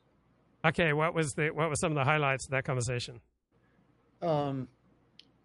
She knew very little about the alt-right. So she has this huge conspiracy theory that Frame Games is behind the Twitter files leak and behind Ban the ADL and doing illegal activity, and is some sort of mastermind in current possibly illegal activity. If you notice, like he was behind, I guess, Schellenberger for whatever at one of these congressional hearings. He was right behind him. And she claims he was like feeding him what to say, convincing him to lie to Congress. And she thinks that he was involved with Elon Musk from the beginning of Twitter, and the coordinated attack against Ban the ADL was masterminded by Frame Games. So like when the docs came out, she was already doing investigative journalism on Benz. And when the docs came out, so I had done this tweet that she found in 2018 claiming that Frame Games is Q. And like I didn't know anything about him. I mean, if he was actually in the Trump administration or had some sort of connections or was some sort of Rodney CIA a psyop or something like that. Retired. But I mean, she was not necessarily so concerned with what he did as Frame Games or what he said. But she thinks that he's currently a criminal that needs to be stopped, and is this big mastermind in stuff that's going on in Twitter in Congress right now. So like she was very interested in the history, and I gave her like a whole history lesson of like internet blood sports and the alt-right. And she also said Frame Games is half Italian, half Jewish, and they've even looked into his parents and questioned his parents about his Jewish upbringing. Some people think he might have lied completely about being Jewish, and he still might be lying about being Jewish. And the question is, was it all a coordinated strategy back from Frame Games where he was building the network to take down the ADL or certain elements in the censorship Biden administration, and basically did that as a psyop to build the network, and then when Elon Musk took over the network, he used his connections that he had built up then as some sort of coordinated effort to take down the powerful forces in the State Department through Twitter files, and then eventually ban the ADL until today. So if you look at this woman, Kristen Ruby, and I actually told her, you got to speak to Luke Ford. If you want, I told her, I didn't dox anybody, but I was I told her how I spoke to him and the information. I thought in my views that he was kind of like a racist Jew, typical of kind of alt-righters, and questions about funding and Halsey's funding. Was there a conspiracy? And I said, if you want, if you want more information, you got to ask Luke Ford. And I was trying to understand her conspiracy theories. But the interesting part I thought was, say we're not just talking about a dox of somebody, years ago that said questionable things, that it may have actually been a psyop, and he might actually be, at the center of some sort of major conspiracy involving, serious political actors, billionaires, powerful people. Okay. Did he ever even identify as Jewish, Luke? I don't remember that. Yeah. He did. Yeah. Okay. Yeah. I couldn't even remember that. This investigative journalist, all these conspiracy, it sounds like to me she's just trying to do a hit job where she throws the proverbial a whole bunch of poo against the wall and see what sticks. Yeah. Well, I don't know so much about, say, the Twitter files or ban the ADL. And I don't know, we talked a little bit about ban the ADL, but to say that you could ban the ADL have been astroturfing. And we know Frame Games, even Luke, you have on your channel, Frame Games on your channel, bashing the ADL, saying that they're basically a criminal cabal, and that Frame Games could have been the mastermind working for Elon Musk to take down the ADL. And I said that's plausible. And I don't she's looking at it as a criminal conspiracy. And I said, I don't necessarily know if he committed any crime. Where's the crime? Where's the crime? Yeah, and that's what she's saying. Well, the crime would have been that he fed false information to Schellenberger or these other people to lie before Congress. Okay. But I think that's enough. Is it okay? It sounds like they're trying to do another Douglas Mackey. Is what they're trying to do. Would you speak to this journalist, Luke? I don't know. I'd have to think about it.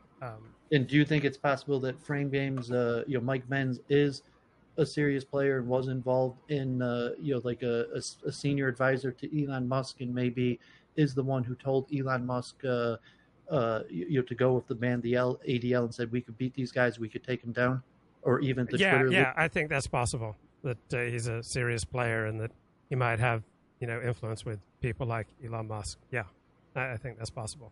But that he was the advisor behind the Twitter files and ban the ADL. I think it's possible that he'd be one of them. I don't think that he's. Can I offer a dissenting opinion on one of those? I think the Twitter files was 100% Elon Musk. I don't think he needed any advice or influence.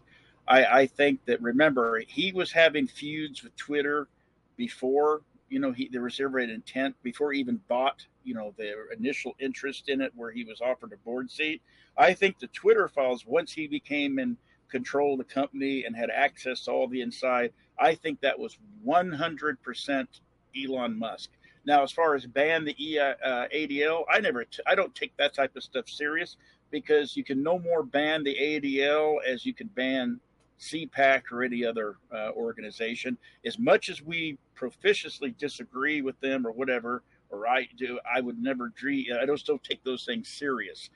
Where's the harm? Where's the crime? There's not. So he created something, a hashtag that went viral. Whoopie-doo. Nobody took it serious. It's not going to get banned. No, I'm okay. First, I argued with her, and I said, I don't think he was criminal. He might have poor character or have used people, been like a social climber, narcissist, sociopath. That's all possible and likely, but I don't necessarily know he committed a crime. And to some extent, I might actually back him what he did. But to say, yeah, Elon Musk bought Twitter, he had the open to the document, he opened them up. But to say what got leaked, how it got leaked, and what was the goal of it, and combined with ban the ADL, like Frame Games told Luke 5 years ago, the ADL is a criminal mafia enterprise that is combined with Jewish organizations and the FBI and deep state forces. And to say Elon Musk didn't know about it, it's very unlikely Elon Musk masterminded that, but whether Mike Pence could... Okay, I think we've done this particular topic to death on Frame Game and this woman's conspiracy. But Rodney, let's get back to the Middle East. What do you think the chances are that Hezbollah sends most of its rockets into Israel? If they don't do so within 24 to 48 hours of a ground incursion, that is an IDF ground incursion into Gaza, I say they're going to sit it out or may just harass. Right now, all they've done is exchange artillery fire and stuff. But the more interesting thing that makes me think it's highly likely is Hamas fighters have been captured up on the northern border and engaging with IDF forces up there as well. So I think that there's two reasons why there hasn't been a ground incursion. Well, three. One, they needed to basically call up the reservists and prepare for such an event if they pulled the trigger. I mean, we heard 3 days ago, Luke, that the operation had been green lighted. Well, if it's been green lighted, usually it happens within 24 hours, but then we ran into the Sabbath. So then the next thing is the Israeli military, and I'm talking about not the defense minister, but I'm talking about generals, ones that have actually had fought, say, Hamas before, especially the last outing when they tried to take down Hezbollah. And remember, if you go back and Google the last major entanglement Israel had with Hezbollah, it was not a decisive win by any means for the IDF. They had to learn from it. In fact, I think a couple of politicians in Israel lost their jobs over it. But be that as it may, I think that it's highly likely, simply because, going back to Iran, there's no doubt that at least Hezbollah gets intel, from Iran, and they've been dealing with this Israel thing, Hezbollah and Hamas and such together, that they understand it would be a logistical issue, a deployment of troops and resources issue. And they also know the United States is not going to commit ground forces, not after the catastrophe of Afghanistan and Iraq. There's just no stomach for that. Rodney, I think it has to happen within 2 days, 48 hours.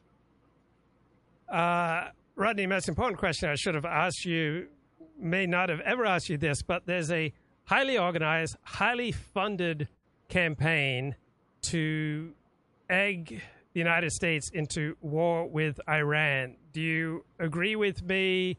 And how do you understand that cabal? Well, that goes back to PNAC, the Project for a New American Century. I think they took their stuff down, but for a long time, their goals, and those were made up of Democrats and Republicans. The thing they shared in common was they were all neocons and closely tied to defense contractors. So, but that goes back to, we were going to spread democracy and we're going to take out all the hostile regime. And what's funny is the sentence that read, as I recall, we're going to remove all the hostile regimes to Israel and the United States, as if we have, our interests are 100% in alignment, which they're not, or they shouldn't be.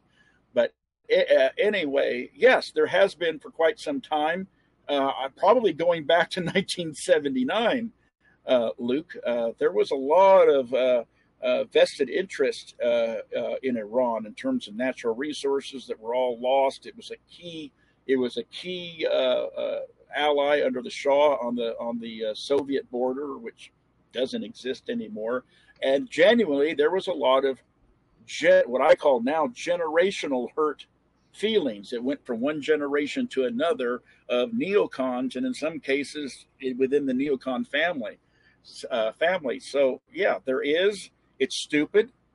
It's stupid. We have Iran poses no serious threat to the United States for the most part. If you really to dig into Iran and peel the onion, go beyond the organized protests and stuff, they really just want to be left alone and build their economy and get those sanctions off their back. That's why they keep, toying around with this nuclear weapons, despite the fact that the Ayatollah has a fatwa against developing nuclear weapons.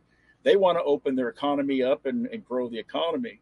And, but again, you have this highly organized and highly funded, shall we say, I call it AIPAC lobby, that thinks that, if Israel trips and falls, we have to pick them up and we're responsible for it. I mean, we've heard, like I said, I go back to Nikki Haley saying America was attacked just as much as Israel was. How stupid is that statement?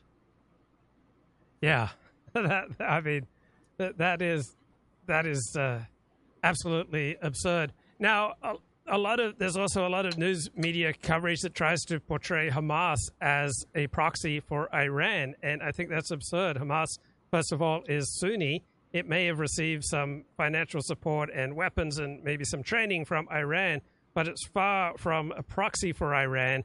It seems quite capable of being an independent actor on its own. I don't believe that Hamas takes orders from Tehran. Your thoughts, Rodney? Hamas doesn't take orders from Tehran, despite whatever they receive in terms of support via Hezbollah, any more than the North Vietnamese was a puppet for the Soviet Union or China. They fought their own war. They took material help if they could get it from both of those super states. But for the most part, they're fighting. They have their own agenda. They're going to carry that out regardless of who helps them or who doesn't help them. If you want to, put it down. There's a lot of parallels between the Palestinian situation in Israel and the Vietnam situation. In Vietnam, we portrayed it as the West versus communism, when in fact it was nationalism on the part. Ho Chi Minh was a nationalist before he was, a communist, much like Castro was. We totally blew that. And then the same thing in the Palestinians, they want self-sufficiency. So we call them terrorists while we call the North Vietnamese communists. We use these derogatory terms to gin people up, when in fact it boils down to nationalism and self-determination. That's why I say the solution is a state. You may not like that state, but you can take, let the Palestinians have a state, let Israel rebuild their border wall properly, and then they can control the, coast. But let them have their thing. Let them have a chance to succeed or fail. Israel is in no danger of being conquered, per se, by the Palestinians. They are in danger of being, shall we say, severely wounded, or they may have, the old, what's the old adage? It's a Pyrrhic victory. Mm-hmm. You can win the war, but it hurts you. Victory. Pyrrhic victory. Yeah. Anyway, can't talk this morning. Anyway, they can have a situation where they'll win the war, but it will so wound them that it'll be generations to recover. Yeah. Okay, Rodney, do you have any final words for today? No, just let's hold our breath and pray, Luke, and blessings ever. I mean, what's been horrific on both sides is seeing these dead children. I can tell you from firsthand experience, that has a devastating effect on the population, on the psyche. War, just, nobody pays a higher price of war than the innocents and the civilians. And that's why I used to, really chew up on your show a lot of these, crazies that wanted a civil war. They have no clue what they're asking for. Yeah. Okay. Thanks, Rodney. Great to talk to you. Okay. Take care, man. Take care, Luke. David, anything that we've been talking about that you want to jump in on? Yeah, I just put in the chat, if you remember the 1983 movie War Games with Matthew Broderick. Yeah. Where basically all scenarios lead to thermonuclear war, destruction of humanity. So war is largely, I'm a chess player, but war is sometimes closer to poker. It's mostly about bluffing. So you could look at the scenarios and, it's going to be like war games. All scenarios lead to thermonuclear destruction. And it has to be a question of calling each other's sides bluffs and saying and also, how willing people are to sacrifice their lives or act in a certain way, like Russia-Ukraine, the Ukraine counteroffensive. If Ukraine had been willing to just rush 20,000 troops, 50,000 troops, and break a line, maybe they could have got all the way to Crimea, but they weren't willing to do that. Like, it would have cost tens of thousands of lives in one shot, which who knows if even that's capable. So analyzing the war is, you could analyze all these various scenarios and see what's happening. And, it's going to come, all of them are going to lead to thermonuclear destruction if all the bluffs are called. But, a lot of times bluffs work and people are scared of death, and they, defeating your enemy is not usually worth it. Like the Chafetz Chaim Torah, walk away from a dispute, the world rests on your shoulders when you, take the hit and walk away from dispute. So it's pretty scary. Like, we're probably closest to Third World War than we've ever been. The forces are aligning. There's one other point that you could see, like, as an axis aligning, is the Belt Road Initiative of China with going through Iran, Turkey, Russia to Europe, as opposed to Biden at the India summit that most people think was just fanciful. There's no way it could happen. But the alternative that would go India through Saudi Arabia, UAE, Jordan into Israel, and that's partially also these geo forces, axis, and allies aligning for World War III. So it's pretty scary. I think maybe if you want to wrap it up, you can. I thought maybe another interesting point was to revisit Kevin McDonald, considering like Nathan Kaufness and his like constant arguments that say like Jews are not super ethnocentric because Jews outmarry. And here you have, like, in the last few weeks, Nathan Kaufness has basically become like a Hasbro bot. He's retweeting like Netanyahu Israeli war propaganda, defending the but at the same time he married a non-Jewish woman. He has no involvement in, he was just on your show with Lipton Matthews saying how un-Jewish he is, how like he doesn't even care about Judaism, but yet here all of a sudden he's basically an Israeli war propagandist.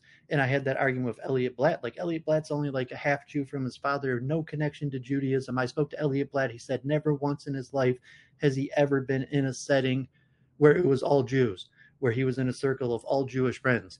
And yet he's basically, if you want to use the hyperbole, like he's turned into a genocidal maniac.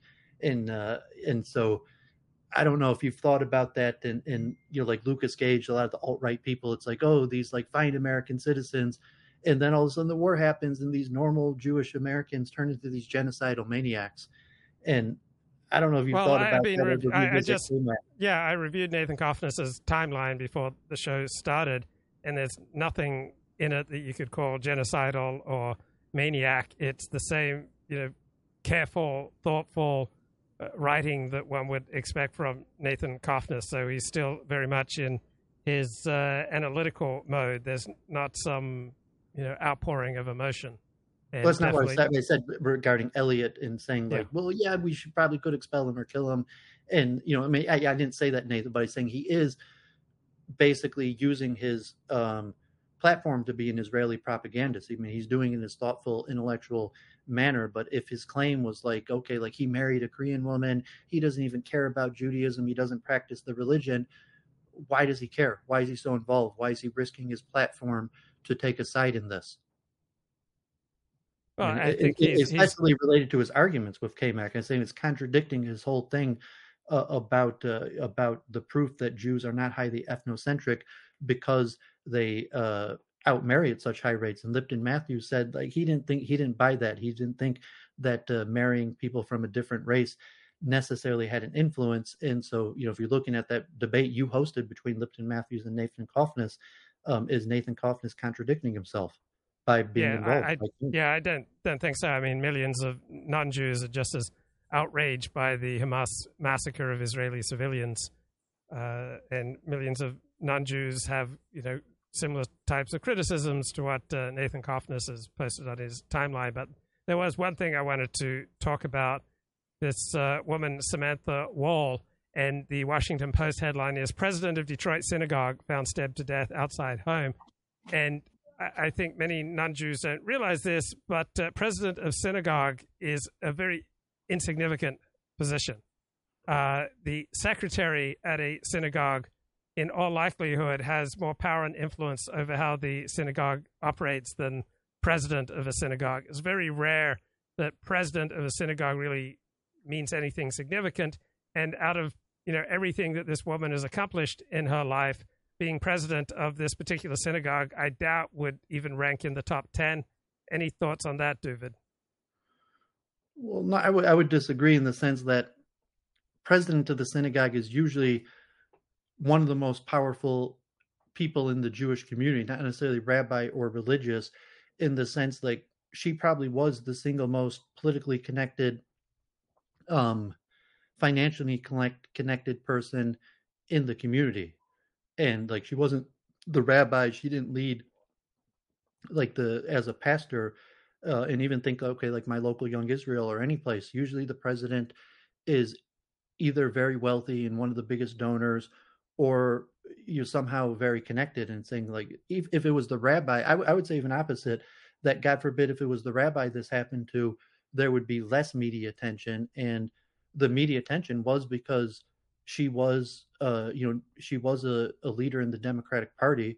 And then it also goes to liberal Judaism, where most liberal Jewish congregations are more about democratic political organization than actually Judaism. So you could look like, okay, the rabbi and the religious stuff, that's not really what the Jews cared about that much. They cared about the political organization.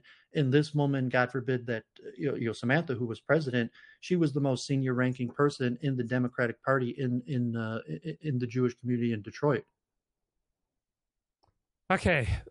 Thanks, David. Any final words for today?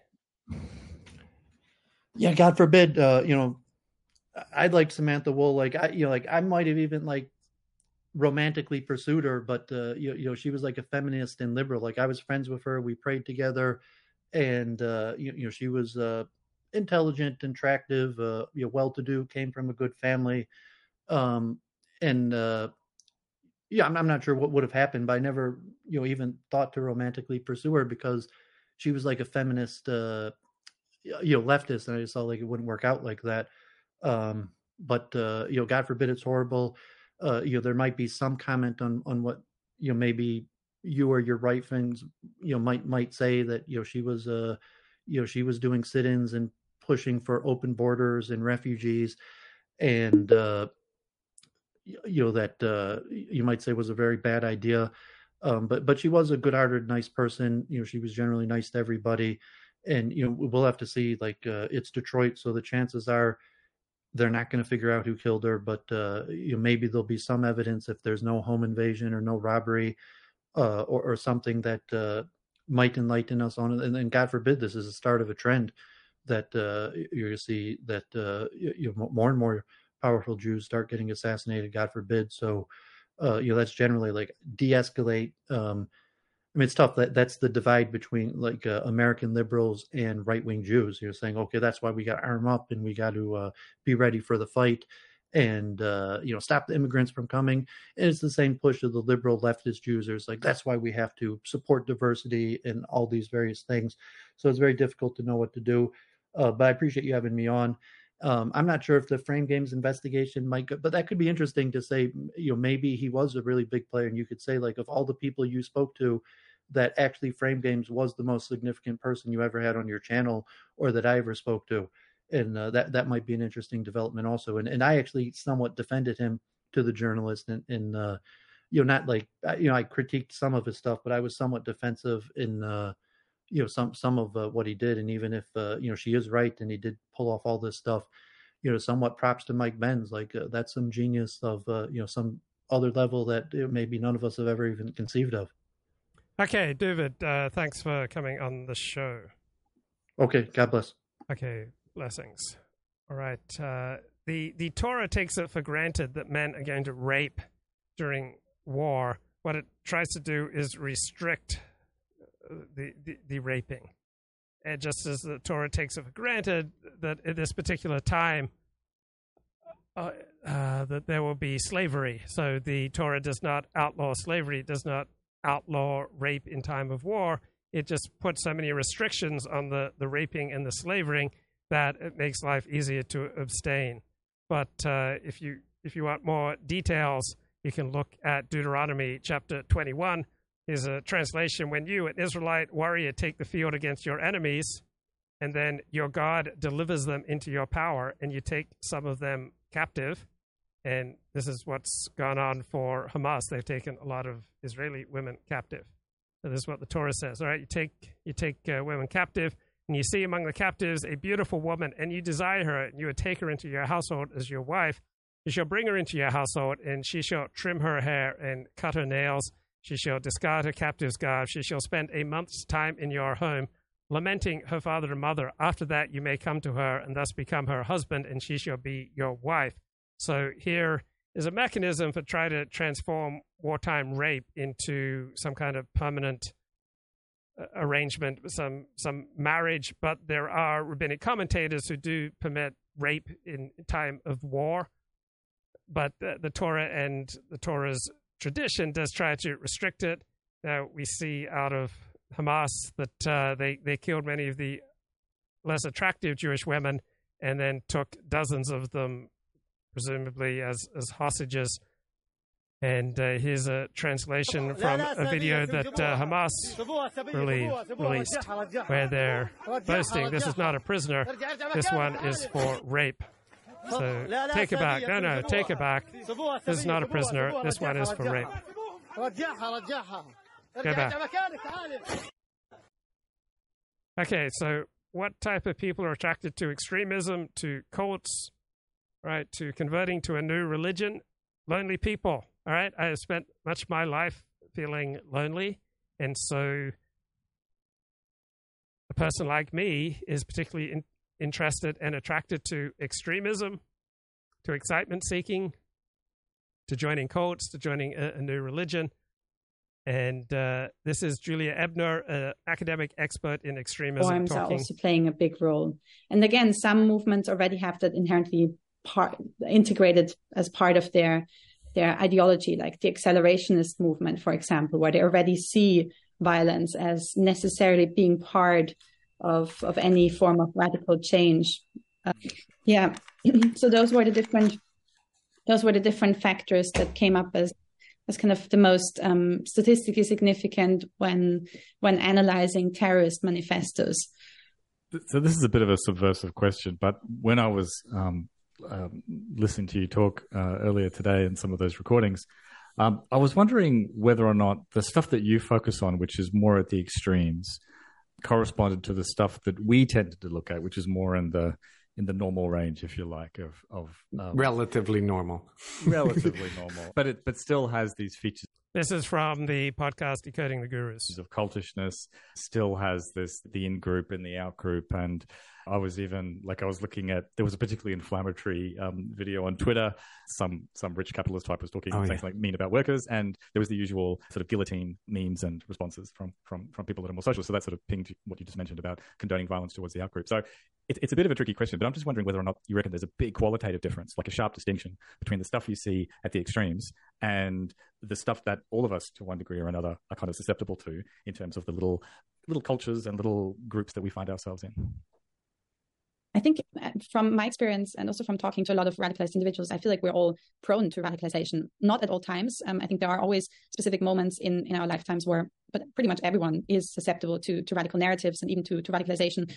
Yes, if you're in a place of extremism, in a place of particular distress, you're going to be more prone to radicalization. Or if you're simply in an extreme situation, you're a normal person, like a lot of movies, like the Mel Gibson movie, The Patriot, you're just a normal bloke, and then you're placed in a situation of extreme stress, then you're more likely to seek extreme solutions for extreme problems. Yeah, potentially even towards violence. I guess that's part of human nature. And I also, when I did my research, I sometimes also felt like I was getting closer to actually being more receptive and being more prone to radicalization whenever I was in a tricky personal life phase, or, for example, after a difficult breakup, or when you're already in an identity crisis, then it definitely feels like we could all be prone to that. And of course, there is also a very human thing of that we like to watch videos that are, or content that is what we've always liked to watch. We've always liked to watch gladiator fights or bloody things or witches being hung, or unfortunately that is really driving our attention to content today. It's still these types of pieces of content that are either very sensationalist or even bloody, or at least in some shape or form apocalyptic or violent. And I guess, some of the memes that we see today in the open public would also speak to that. And memes are a very powerful way of communicating, because you can make a joke with a meme, but still have quite a deep message behind it, and have, or maybe even an extremist message behind it. Yeah, an interesting dynamic there is kind of like sometimes the more extreme characters are brought into content to be denounced or argued with, but they can also. Yeah, often moderate people like those who are more extreme in politics in their direction. So people on the moderate right, often appreciate people on the hard right. People on the moderate left often have a weak spot for people on the hard left. Will be used to present positions which are then not whitewashed exactly, but suggest that there's something to the argument, and it's good that we hear these people out. And I remember, with the Kick streamers and some of the other platforms, you now have this wave of people performing stunts that are, quite antisocial, sometimes overtly racist and so on, and then getting social outrage directed at them. But that also increases their profile. And I just seen recently in Japan, there's a streamer called Johnny Somali who travels around, was making comments about Hiroshima and Nagasaki on a train in Japan, and streaming it and generating offense. And he just recently got punched in the street by some random person. But then that was shared as like a kind of cathartic moment where everybody was sharing, like, look at this comeuppance. But he was promoting it on his feed because it's increasing. So it's such a toxic issue that Carl Davis appearing. Yeah, I got to admit that I took a hard look at myself after my Jim Goad stream, which I think was something like December of 2018 or December of 2019. And I set my show in a very different direction. After that, I developed a code of conduct because I saw how easily my show became a toxically reinforcing agent for antisocial expression. With Piers Morgan recently as well, a similar kind of thing. Yeah. These stunts really drive the traffic towards content. And we've seen a lot of influencers, also like Andrew Tate, make use of such quite aggressive rhetoric or quite provocative, crossing the borders of what's socially acceptable and breaking those taboos. And I think that's really become a key tactic in the digital age to make content go viral.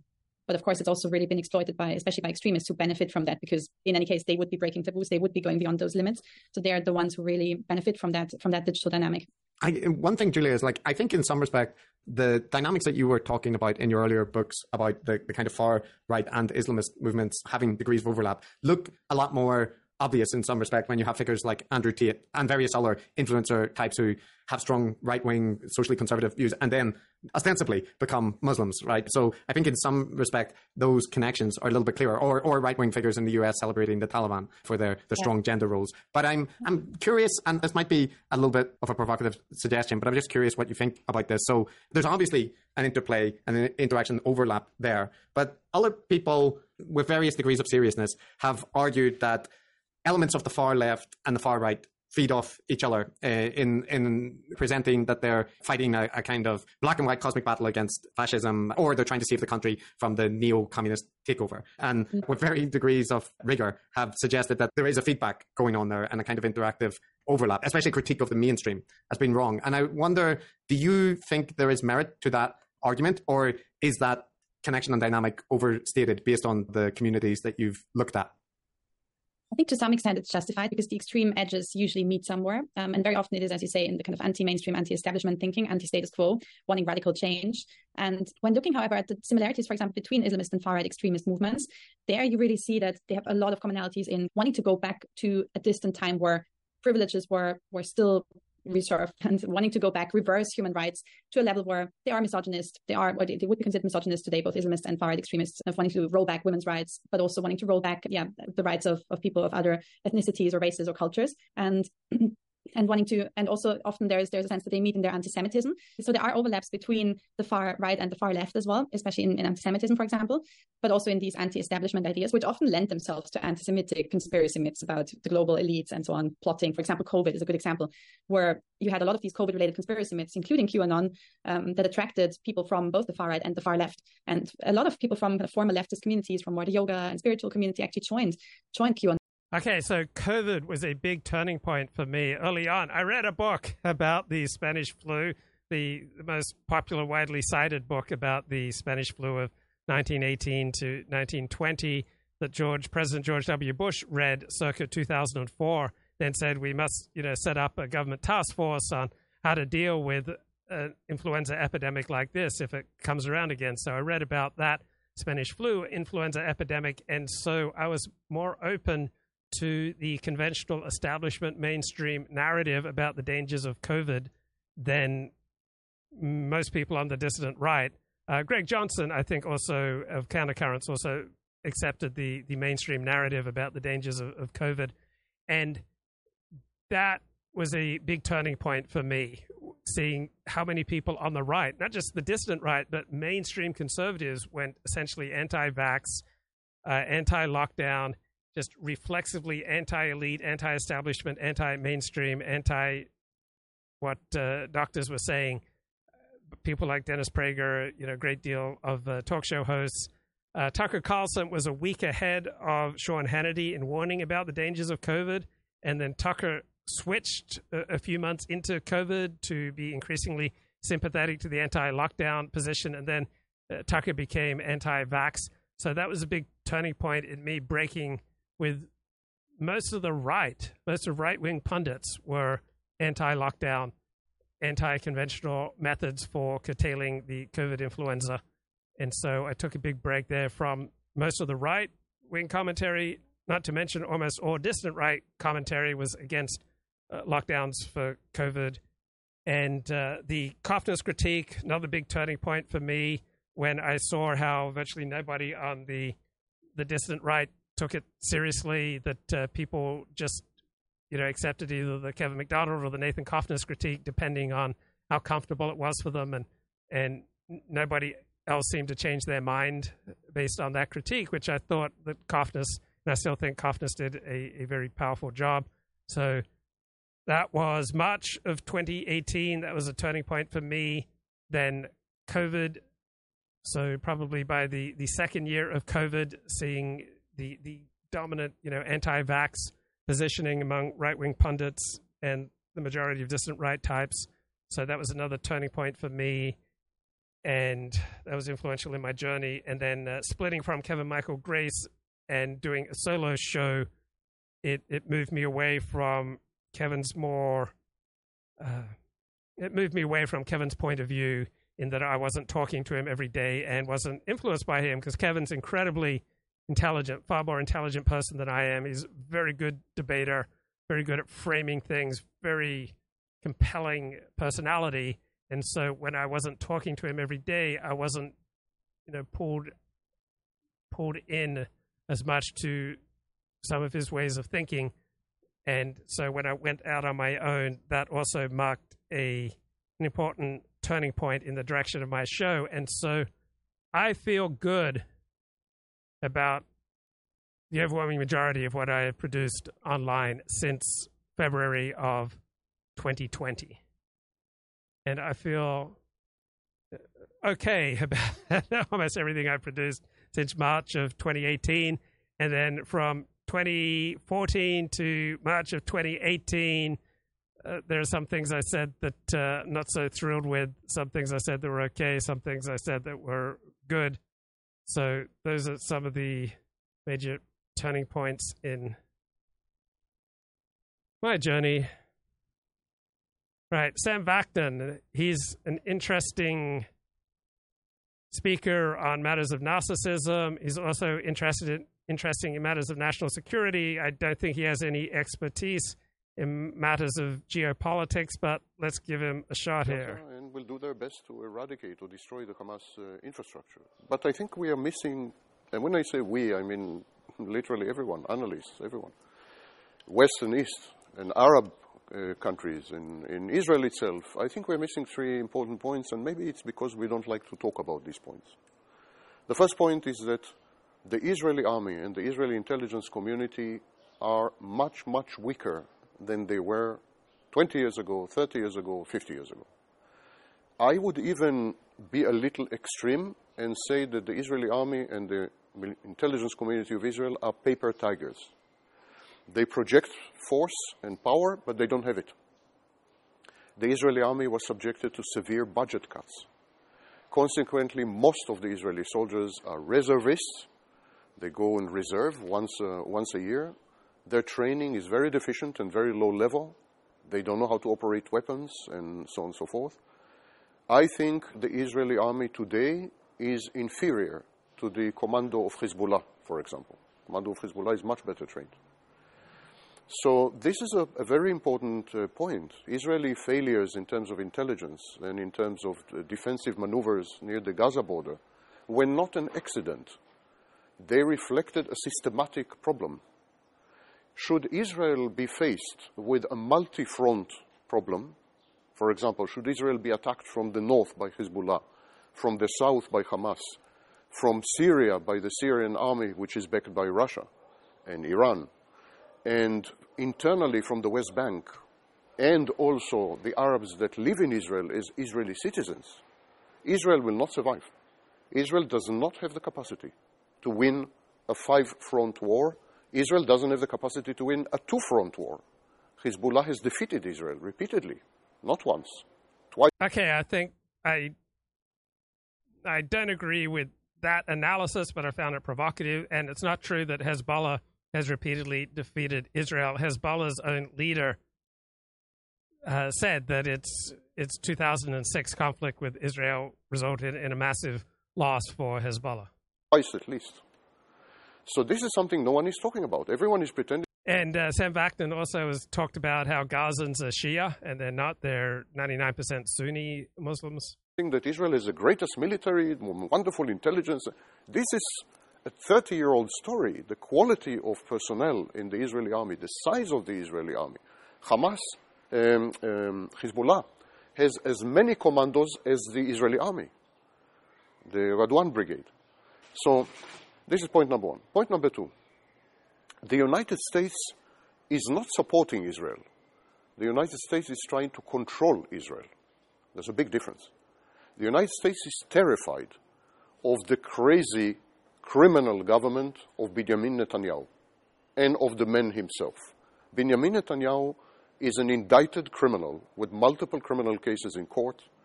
Several of his ministers have criminal records. They are all extreme far-right, totally delusional religious people who believe that all of Israel should be Jewish and are willing to use power, aggression, and violence to accomplish this. They are closely allied with the settler movement and with other extreme right, essentially militias. So this is a very bad situation. The United States is terrified of what this government might do in terms of civilian casualties and in terms of provoking other countries, such as Iran, such as Egypt, such as Syria, and Jordan. So the United States is there for damage control, not to support Israel, but to make sure that Israel doesn't misbehave. We can prove this thesis easily. Let us look at the type of weapons that the United States is providing to Israel. The United States recently... Okay, here's the story of my life. I just realized that I have been running my air conditioner at full bore, trying to bring the temperature down, because the harder I work, the more intense and demanding the thinking I'm trying to do, the cooler I like the temperature. And then I looked around, I've also simultaneously, or for hours prior to turning on the air conditioning, I've been running my heater. It's like I try to go forward, and I've got a gear in reverse, and it's just like my life, just like going in circles, like different parts of myself, fighting and contradicting and negating each other. Why have I been running my air conditioner for the past hour and my heater? Oy vey. We started an airlift of munitions and weapons to Israel. When we look at these weapons, these are not offensive weapons. They are all defensive weapons and precision munition that doesn't kill civilians. United States is sending a clear message: do not kill civilians unnecessarily and do not provoke your neighbors. Regrettably, that's exactly what Israel is doing. Israel reacted disproportionately to the provocations of Hezbollah. Israel unnecessarily provoked the West Bank, which was totally calm and peaceful after unnecessarily provoked the West Bank. Israel has attacked Syria because of a single rocket fired from the area of Syria. We don't know. Syria is controlled by many factions, you know. So Israel attacked the airports and so on in an attempt to sabotage the Iranian minister's arrival. Israel is threatening Iran. Israel is definitely provoking a much bigger war. Israel is now trying to force Egypt to accept 1.1 million people from Gaza as refugees, which Egypt absolutely does not want to do, because Egypt regards them as potential terrorists, and they all represent Iran. They all Shia, and Egypt is Sunni. Egypt doesn't want this, and Israel is pressuring Egypt, putting it in an impossible situation. Egypt is Israel's only Arab friend. Egypt shares intelligence with Israel. Egypt collaborates with Israel against the Hamas. Egypt blocked the exit to Egypt of Gaza, allowing Israel to impose an effective siege on Gaza. Okay, so what does Sam Vaknin propose? He would like Israel to stop being a Jewish state. He's a classical liberal. He does not believe in developing states along ethnic lines, as I understand it. Egypt is collaborating with Israel. It's a friend. It's an ally. Why? Why to antagonize it and make it into an enemy? I think the United States is there to try to control the situation, not because it's very friendly to Israel or because it wants to help Israel, but it wants to make sure that Israel doesn't go crazy in this situation. And of course, Israel went through a horrible experience, and there is a lot of wish for revenge. But Israel is a state. Israel is not a terrorist organization. Israel cannot behave this way. It has responsibilities as a state. State terrorism is terrorism, period. And the last point I want to make, the greatest internal enemy of Israel is not the Palestinians. The greatest internal enemy are the settlers. The settlers, these are people who came from outside. Most of them are American, actually, Jews. These are people who came from outside. They have totally grandiose, insane concepts that they should own all the territory of Israel, should never give anything to the Palestinians, should even conquer Jordan. They are very aggressive, often very violent, and they invaded the West Bank and surrounded all the major habitations of the Palestinians there with the blessing of the government. Now the settlers are threatening to declare war on the Palestinians in the West Bank, and they are armed, they have militias, they have weapons. Now the Israeli Defense Forces has to make a war with Hamas, but it also is preparing to make war with the settlers to prevent them from attacking and provoking yet another war in the West Bank. Settlers are the greatest internal enemy of Israel, not Palestinians. Right, that's Sam Vaknin. All right, let's get a story here from Fox Right News. now, Derek Anderson, former Green Beret who trained with the IDF. Derek, thank you. Molly? Thank you, sir. Police in Detroit are searching for a motive and a killer after a local Jewish leader was brutally killed outside of her home. Samantha Wall was the president of a downtown Detroit synagogue. Matt Finn has the latest on this. Matt. Molly, right now, the Detroit Police Department says it's mobilizing its own resources and turning to the community. Did she live alone? So traditionally, a major reason that women got married was to have a man around to protect them from situations like this. To find out whomever killed this prominent synagogue president. Samantha Wool was declared dead outside of her Detroit home yesterday. She was found stabbed to death. Police say a trail of blood led to her house. The motive unknown right now. The 40-year-old victim had led the Isaac Agree downtown synagogue since last year. She was a campaign staffer for Attorney General Dana Nessel and also a former aide to Democratic Representative Alyssa Slotkin.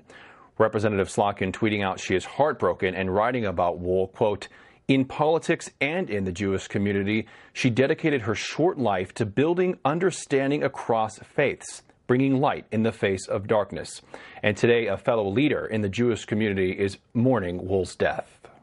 Sam's role and the service that she provided transcended Detroit's Jewish community. It really was to the broader Metro Detroit community in Southeast Michigan. She really believed in a Jewish value of tikkun olam, repairing the world. And the Detroit police chief is urging the community not to draw or jump to any conclusions just yet as they search for answers. Molly. Yeah, what a loss. What a contributor. Our condolences to her family. Matt Finn, thank you. Yep. All right, you're saying 40. Give me more from Sam Vaknin. He just blows my mind. I mean, do I play Sam Vaknin or Dennis Prager?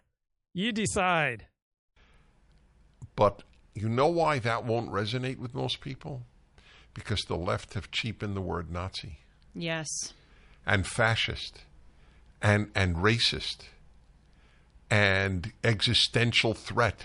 So Dennis Prager loves the idea of liberal fascism. He throws around the term liberal fascism. He throws around the term Islamofascism. He gives lectures on these things. He says that when you have socialized medicine, that's fascist. That when you have increased government intervention in the economy, that's fascist. Dennis Prager constantly misusing and abusing the term fascist, but now calling out the left for misusing fascist. And threat to democracy, and domestic terrorist, and insurrection. They have cheapened every word so it doesn't mean... Dennis, you cheapened so many words. You pollute so much discourse.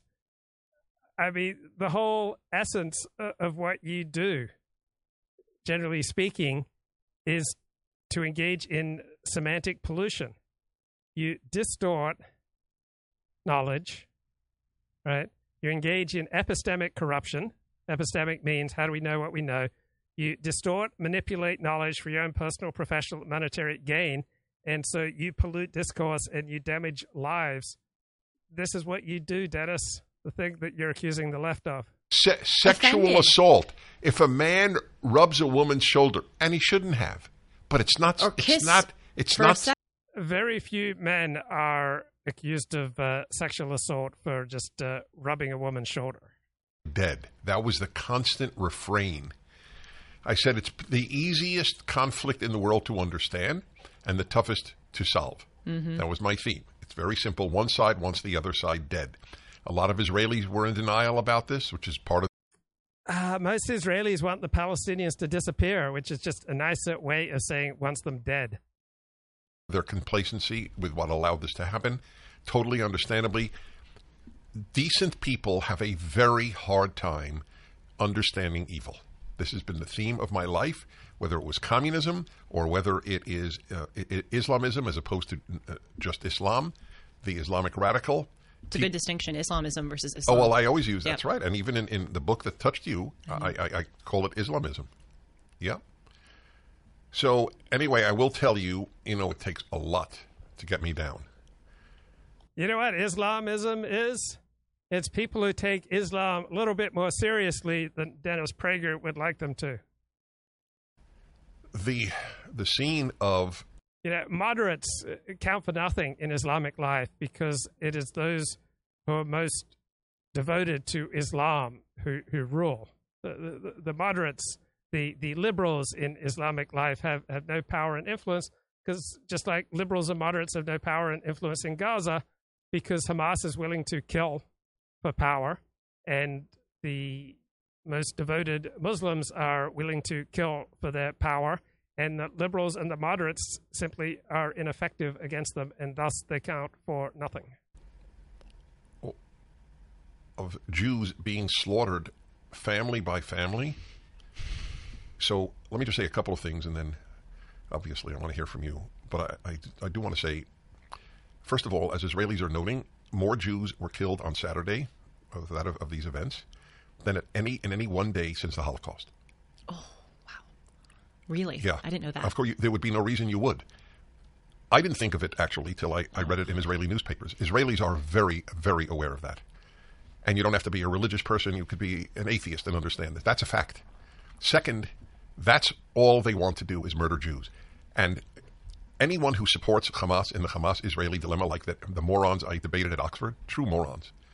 Academics, needless to say, with PhDs, but in many cases, PhD means fool.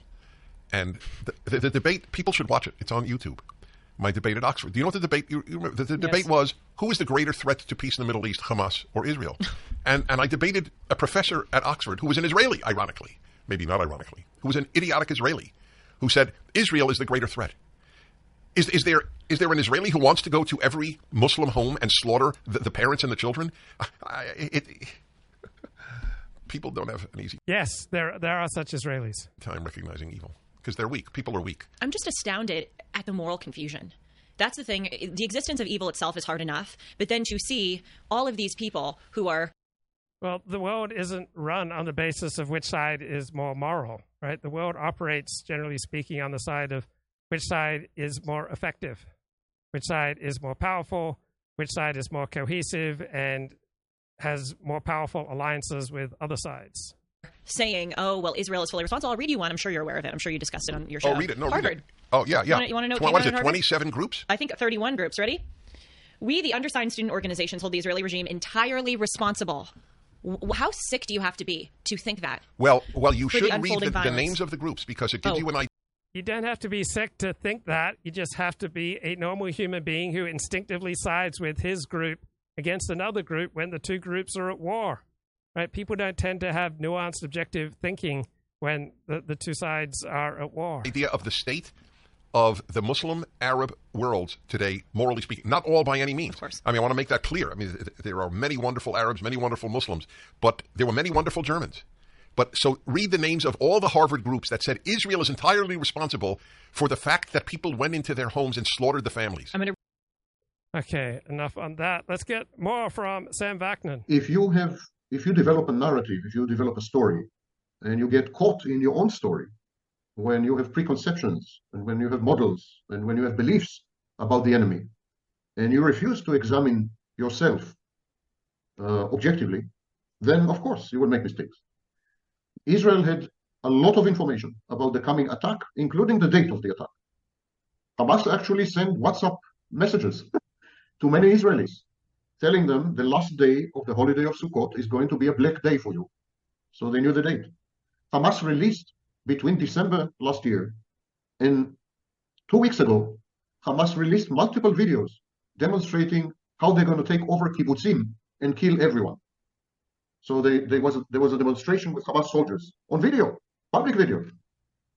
There were various warnings, not maybe with details, but definitely warnings from, for example, from Egypt. So Israel knew, but refused to believe. Sometimes you have information, but you refuse to believe. Like if someone comes to you and say, your wife is cheating on you, you will refuse to believe. You will deny it. You will reframe it. You will get angry at the messenger. So this is what happened. It was not a problem of intelligence gathering. It was a problem of intelligence evaluation and intelligence interpretation. There was a paradigm that Hamas doesn't want war now. Hamas wants economic prosperity. Hamas needs success in Gaza to remain in power. Because the popularity of Hamas declined from 53% in 2021 to 31% in 2023. There was a total collapse in the popularity of Hamas. And the Israelis convinced themselves that the way to pacify Hamas is to allow Hamas to create an economic miracle in Gaza. So the Israelis gave 60,000 work permits to people from Gaza to work inside Israel. They gave the Gaza Strip 75% of its electricity consumption, 50% of its fuel consumption, 69% of its food consumption, and 73% of its medication consumption. All came from Israel. Israel collaborated monetarily with the Hamas.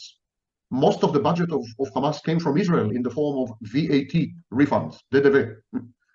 So there was full-fledged collaboration between Israel and the Hamas, and Israel convinced itself that the Hamas will no longer emphasize the military solution, but instead now is busy getting re-elected, political power, staying in power, etc., etc.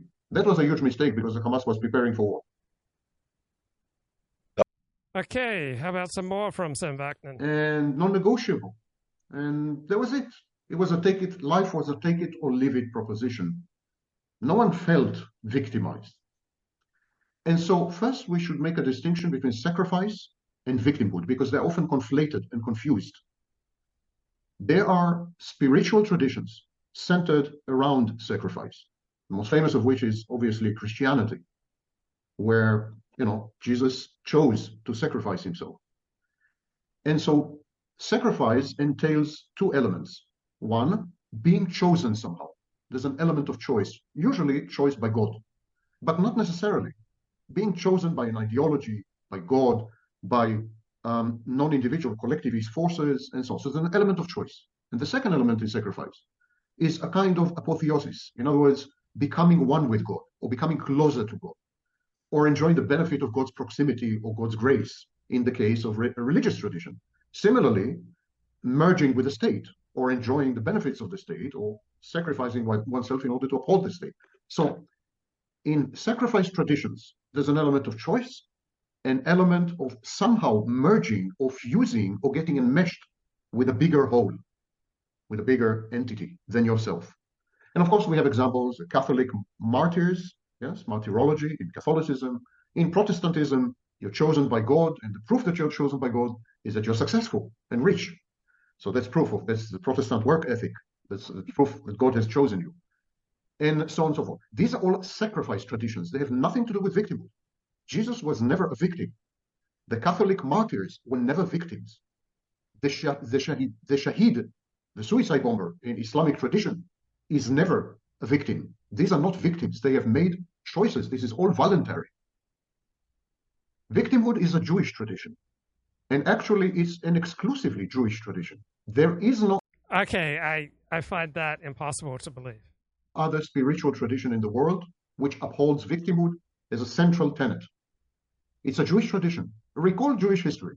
Slavery in Egypt. The Jews were victims in Egypt. Exile, the Roman exile. The Jews were the victims of Roman aggression. Of course, more recently, the Holocaust, where the Jews were victims of Nazi Germany. Victimhood defines the worldview, the Weltanschauung of the Jewish people throughout their history. Actually, the first act of Abraham was to sacrifice, or to attempt to sacrifice his son, Isaac, to render his son a victim, in effect. So... Okay, I don't think that the Jews are the first people to invent victimhood, but provocative thesis there from Sam Vaknin. It's a kind of manipulative tactic, because you can modify other people's behaviors. And there are, as I said, expectations. As a victim, you have rights, and other people have commensurate obligations. There's also the issue of competitive victimhood. You compete with other victims. I'm much more of a victim than you are. There's a hierarchy of victims. My abuser was much worse than your abuser. Reminds me of children. You know, my dad is stronger than your dad, and this kind of thing. We have this visibly, especially online. If you put the three together, victimhood pays, deceptive signaling, and competitive victimhood, you realize it's a capitalist endeavor. And I'm not deprecating capitalism. What I mean to say, it's a money-spinning proposition. It's a scam. It's simply a scam. Now, am I disputing the fact that there are victims? Of course not. Victims exist. There are many victims, real ones. Ironically, the real ones are likely to stay at home and shut up. We know that real victims are full of shame, they feel helpless, they're depressed, they're anxious, they're dysfunctional, and the last thing they want to do... Okay, some good points there from Sam Vaknin. Okay, so Joe Biden's treatment of the Middle East and Israel in particular reminds me a lot of President Lyndon Baines Johnson, who would select targets for bombing. I looked this up. Neil Sheehan wrote for the New York Times, June 15, 1971, that President Johnson and Secretary of Defense McNamara continued to select the targets in North Vietnam and to communicate them to the Joint Chiefs, thus eventually to the operating strike forces in weekly rolling thunder planning messages issued by the Secretary of Defense. So why would a president try to micromanage a war like this? And I think it is part of this modern liberal conception of the self, that we are strategic, buffered, autonomous, reflexive beings who shape our own destiny and the world around us by following the dictates of reason. This is an Enlightenment perspective that people are basically good and they can shape themselves in the world by the power of reason. This is quite different from the traditional conception of the self that we are porous and tragic. So philosopher Charles Taylor, a man of the left, wrote in his 2007 book, A Secular Age, here is the contrast between the modern bounded self, I want to say buffered self, and the porous self of the earlier enchanted world. For the modern, buffered self, the possibility exists of taking a distance from, disengaging from everything outside the mind. Now, this is what I strive to do on the show, but I don't think I can live this way, most of the time outside the show, and I don't think people do live this way most of the time. So from this modern perspective, my ultimate purposes are those which arise within me. The crucial meanings of things are those defined in my responses to them. I can decide meaning and morality from within my own head, is the modern liberal, secular, leftist perspective on people, while the traditional perspective is that meaning and morality exist outside of ourselves, and we have the ability to conform or to rebel. So the porous self, the traditional conception of the self, right, the source of its most powerful and important emotions are outside the mind, that meaning and purpose and morality exist outside of oneself. The very notion that there is some kind of clear boundary allowing us to define, ourselves, and in which we can disengage ourselves from everybody else makes no sense. So even when I'm all alone, I'm thinking constantly about the most important relationships in my life. But as a modern bounded self, I can see this boundary between myself and others as a buffer. So things don't need to get to me, to use the contemporary expression. That's the sense to my use of the term buffer. This self can see itself as invulnerable, as master of the meanings for it. Joe Biden, similarly, thinks he can master the Middle East conflict, that he can create a buffered conflict between Israel and the Arabs, just like the liberal thinks he can create a buffered self that masters meaning and morality.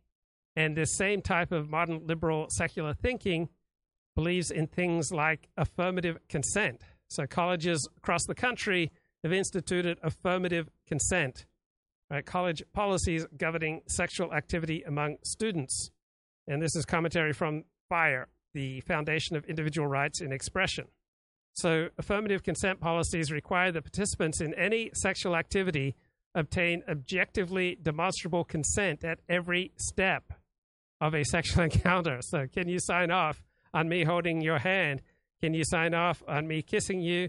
Can you sign off on me French kissing you?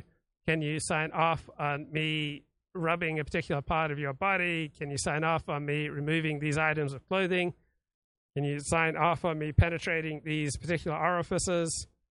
Okay, so it's rather difficult, absent a recording, for an accused student to be able to demonstrate that he or she received a verbal and explicit yes for a sexual encounter, even when consent was given.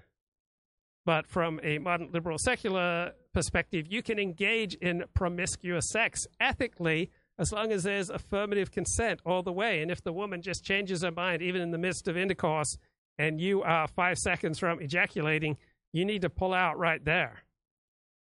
Right? So the modern secular liberal left conception is that individuals can engage in promiscuous sex and promiscuous war ethically, while the trad sees sex and war as incredibly powerful situations that will frequently overwhelm the best of our intentions to be ethical. So I see similarity between this notion that college students can be governed by affirmative consent every step of the way in a sexual interaction as part of the same liberal modern mentality that wants to carefully manage the Ukraine and Israel wars. So from a traditional perspective, sex between people who are not married to each other is frequently going to be so powerful that it is likely to overwhelm the grandest of ethical plans. From a traditional perspective, war will evoke such tribal emotions in people that it too will overwhelm the grandest of intentions. So the more intense a situation, the more difficult it is for individuals to act in this reasoned, buffered, strategic, autonomous, liberal left conception of the self. The more intense our emotions, the more intense the situation, the more tribally we will experience life. For example, the drunker people get, the more tribal and right-wing they get. Luke Croft says, Israel needs to pursue a one-state solution and embrace multiculturalism. Netanyahu's Likud vision of blood and soil nationalism belongs to the 20th century. Any Jewish commentary on the political stabilizing effect for the Israeli regime? Not sure I have any. But Ronnie Goldman, who I am going to be interviewing in 4 hours, largely about the Arab-Israeli conflict, he's written a terrific book, Conservative Claims of Cultural Oppression on the Nature and Origins of Conservaphobia. So he contrasts the Lord of the Manor morality, where you can expel gas and say uncouth things because you're the lord of your manor, with courtier morality, which is the modern liberal conception of how we should operate, where you take into account that every group, every individual who can possibly be affected by your words, and you should have a sense of who's most vulnerable, who's most sacred, who you're not allowed to mock or criticize publicly. So we had, beginning in the 17th and 18th century, the emergence of a peculiarly courtly rationality, and with it the demand for good behavior, and that all problems concerned with behavior now take on a new importance because you're not just lord of the manor anymore, you are a courtier. So this is the origin of political correctness, right? It is the projection of the norms of courtly etiquette onto the public and political stage. It extends its demand not to offend to an ever-widening array of contexts. It extends its scope to include a much broader range of sensibilities and sensitivities. Now, the privileged can enjoy relaxation within the framework to establish new standards, and this is what liberals do when they promote understanding, equal respect, tolerance, and related ideals. All right, it's not tolerance for white people, it's not tolerance for Christians. All right, it's tolerance for their designated special groups who need to be exempt from any kind of public criticism. So you've got the modern liberals are the new Victorians. They do not denounce drunkenness, but only those who take advantage of their partner's drunkenness. They trivialize rape by associating it with date rape, defined so loosely as to include consensual intercourse that is belatedly regretted by the woman. So this creates a new and unprecedented level of repression. So the morality of the new Victorians is novel and contrived, officially legislated and coercively enforced.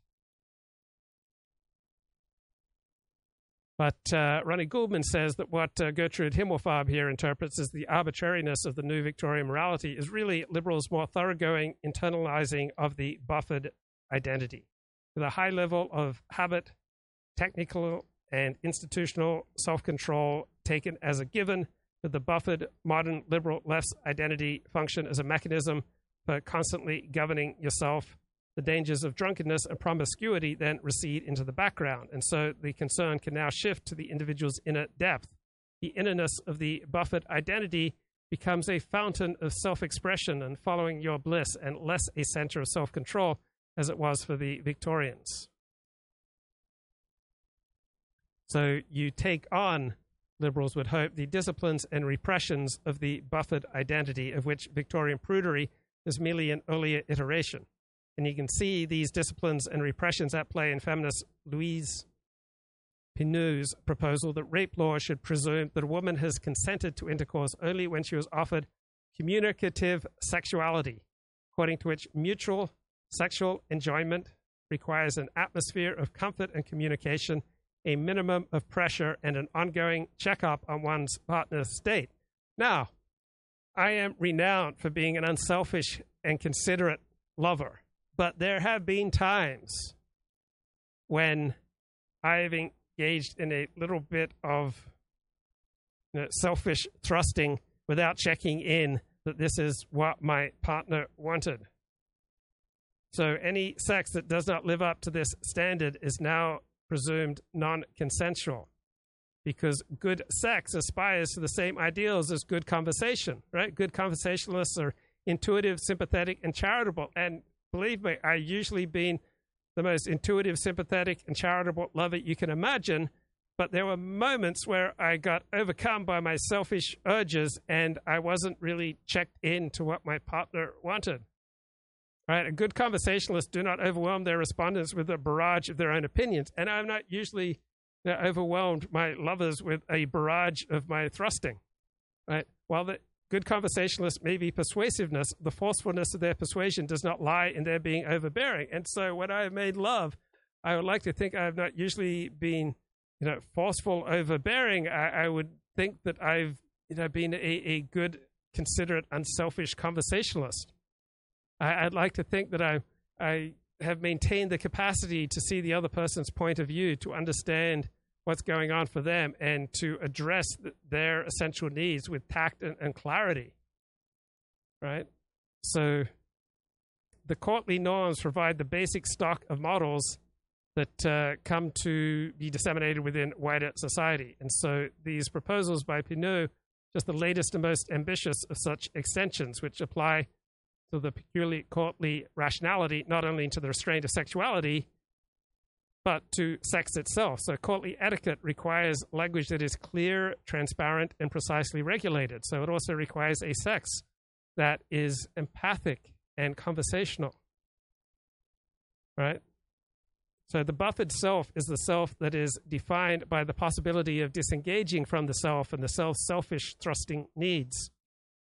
And this demand for disengagement means to take a distance from everything outside the mind, and to establish an inner base area through which to distinguish how things really are as opposed to how things feel. So I remember when I had sex with Kendra Jade, afterwards she said, "Luke, you know how most porn stars are asked if they're abused as kids, and they say, no, well, we really were abused, because when I have sex, I kind of float above myself up on the ceiling and then kind of experience myself looking down on the sex that is occurring." So perhaps that is an ideal expression of this buffered identity. So have you guys enjoyed the pleasures of this sort of communicative sexuality to ensure that self-possession is required to distinguish between authentic, inwardly generated desire from externally induced pleasure? And are you checking in to make sure that consent is re-elicited and reissued at every stage of a sexual encounter? I hope so. Are you doing all that you can, please, to promote the ethos of disengaged self-control and self-reflexivity, without which a woman's true feelings cannot be distinguished from whatever fleeing, merely animal impulses her seducer may succeed in simulating? So I have known women who have experienced orgasms during sex that they did not want. But these were merely animal impulses that her seducer succeeded in stimulating. So the idea that consensual intercourse is later regretted by the woman and that constitutes rape, right, that reflects this modern buffered liberal sense of the self, that the seducer was indifferent to the eliciting the woman's consent at every stage. And this seems to embody, from where I stand, much of the thinking behind this modern liberal conception that America can carefully stage manage the Ukraine war and the Israel war. So Joe Biden is very particular about which weapon systems he will, give to Ukraine, and he agonizes. Do they get cluster bombs? Do they get, jets? What do they get? The primary goal of Israeli intelligence, and it has been for 20 years, the only real security threat that they face, and they share a border with it. And every text message and cell phone call that is made in Gaza goes through an Israeli cell tower. So they should have all the tools that we know that people on the ground. We know that they've embedded within the system, and they failed utterly. So the only solution they have for rooting out Hamas is to go into the Gaza Strip and go house to house through an area twice the size of the District of Columbia with a population of 2.3 million and physically rip out everything from the roots. And that is a process that won't take weeks or months. That will take years. And when they're done, they will then have to decide if they want to stay and occupy it and run it themselves, which they really don't want to, or they leave and just let the next generation of whatever the replacement is for Hamas grow up. It's an ugly situation, but it is a tempest in a teapot.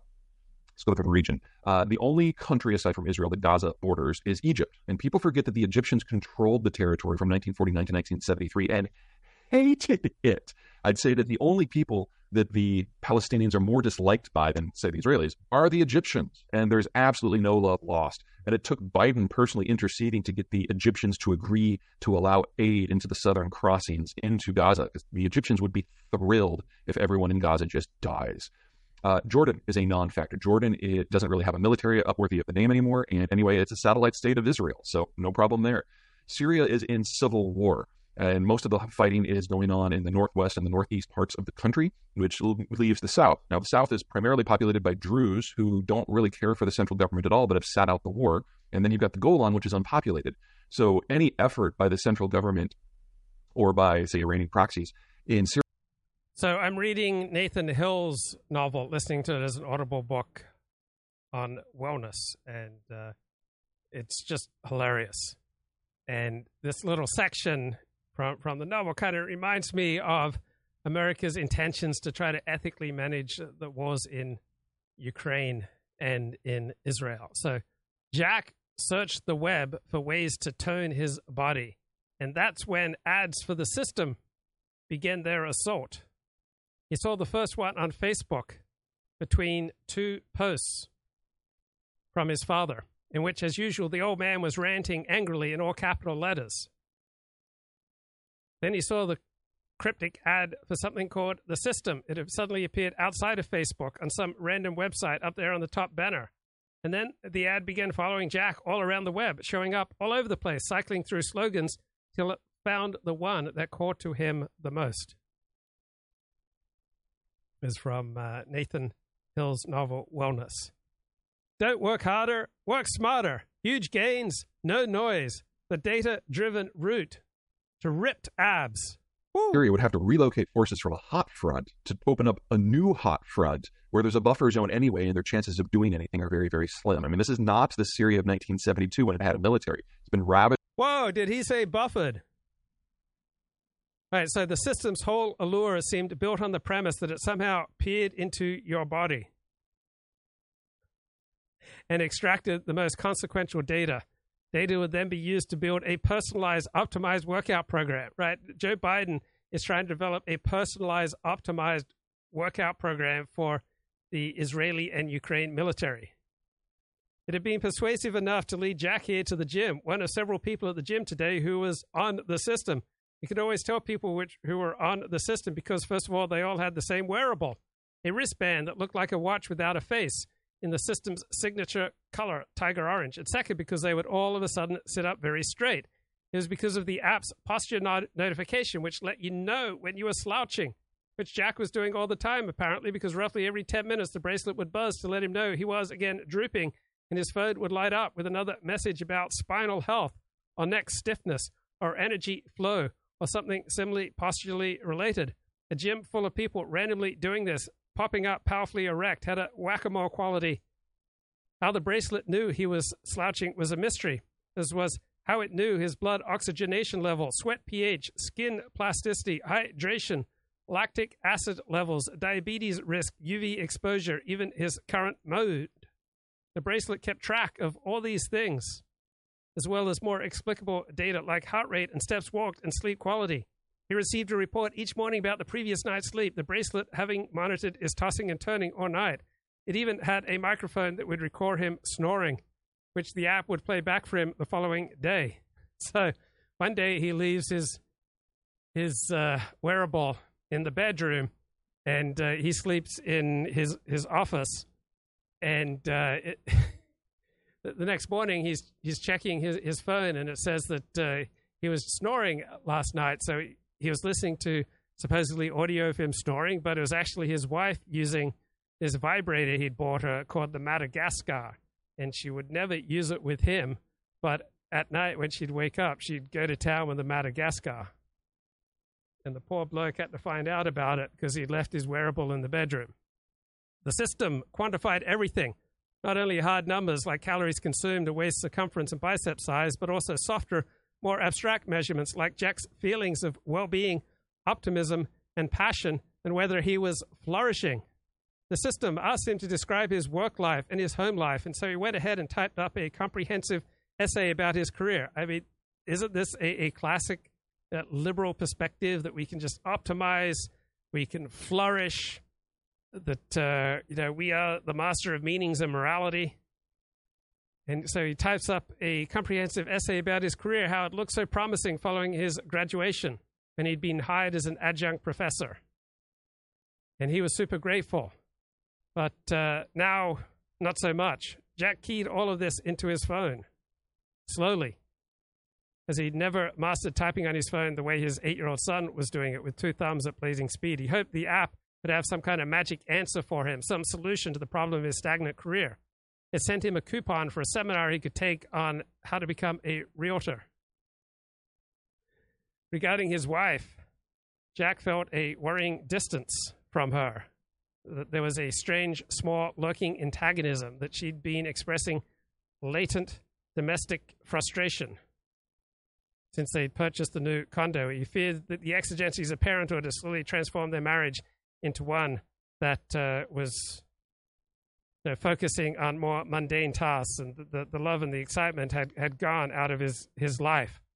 And so this idea of mastering your life and being able to fine-tune everything for, optimal human flourishing, collecting all of this guy's subjective happiness data and all the objective data that the bracelet accumulated, and using deep learning AI to develop the personalized workout routine and personalized life routine for this bloke, the optimal daily meals, the times he should optimally eat them, how much water to optimally drink with them, the optimal time to go to sleep, the optimal time to wake up, the recommended ways to optimize his marriage.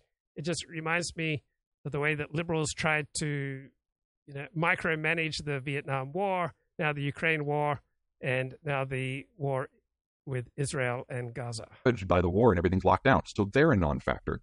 Then you've got Lebanon. Lebanon is a borderline failed state. Hezbollah is the militant group that is there, and they certainly don't care for the Israelis at all. But there's 2 things that hold them back. Number one, they are part of the national government, so there are other factions in Lebanon that would politically restrain them if they get too uppity, because they know that in the Israelis' current state of mind, the Israelis would not think twice of sending in some assassins and just wiping out the entire government. And that is a very focusing factor for the non-Hezbollah factions within Lebanon.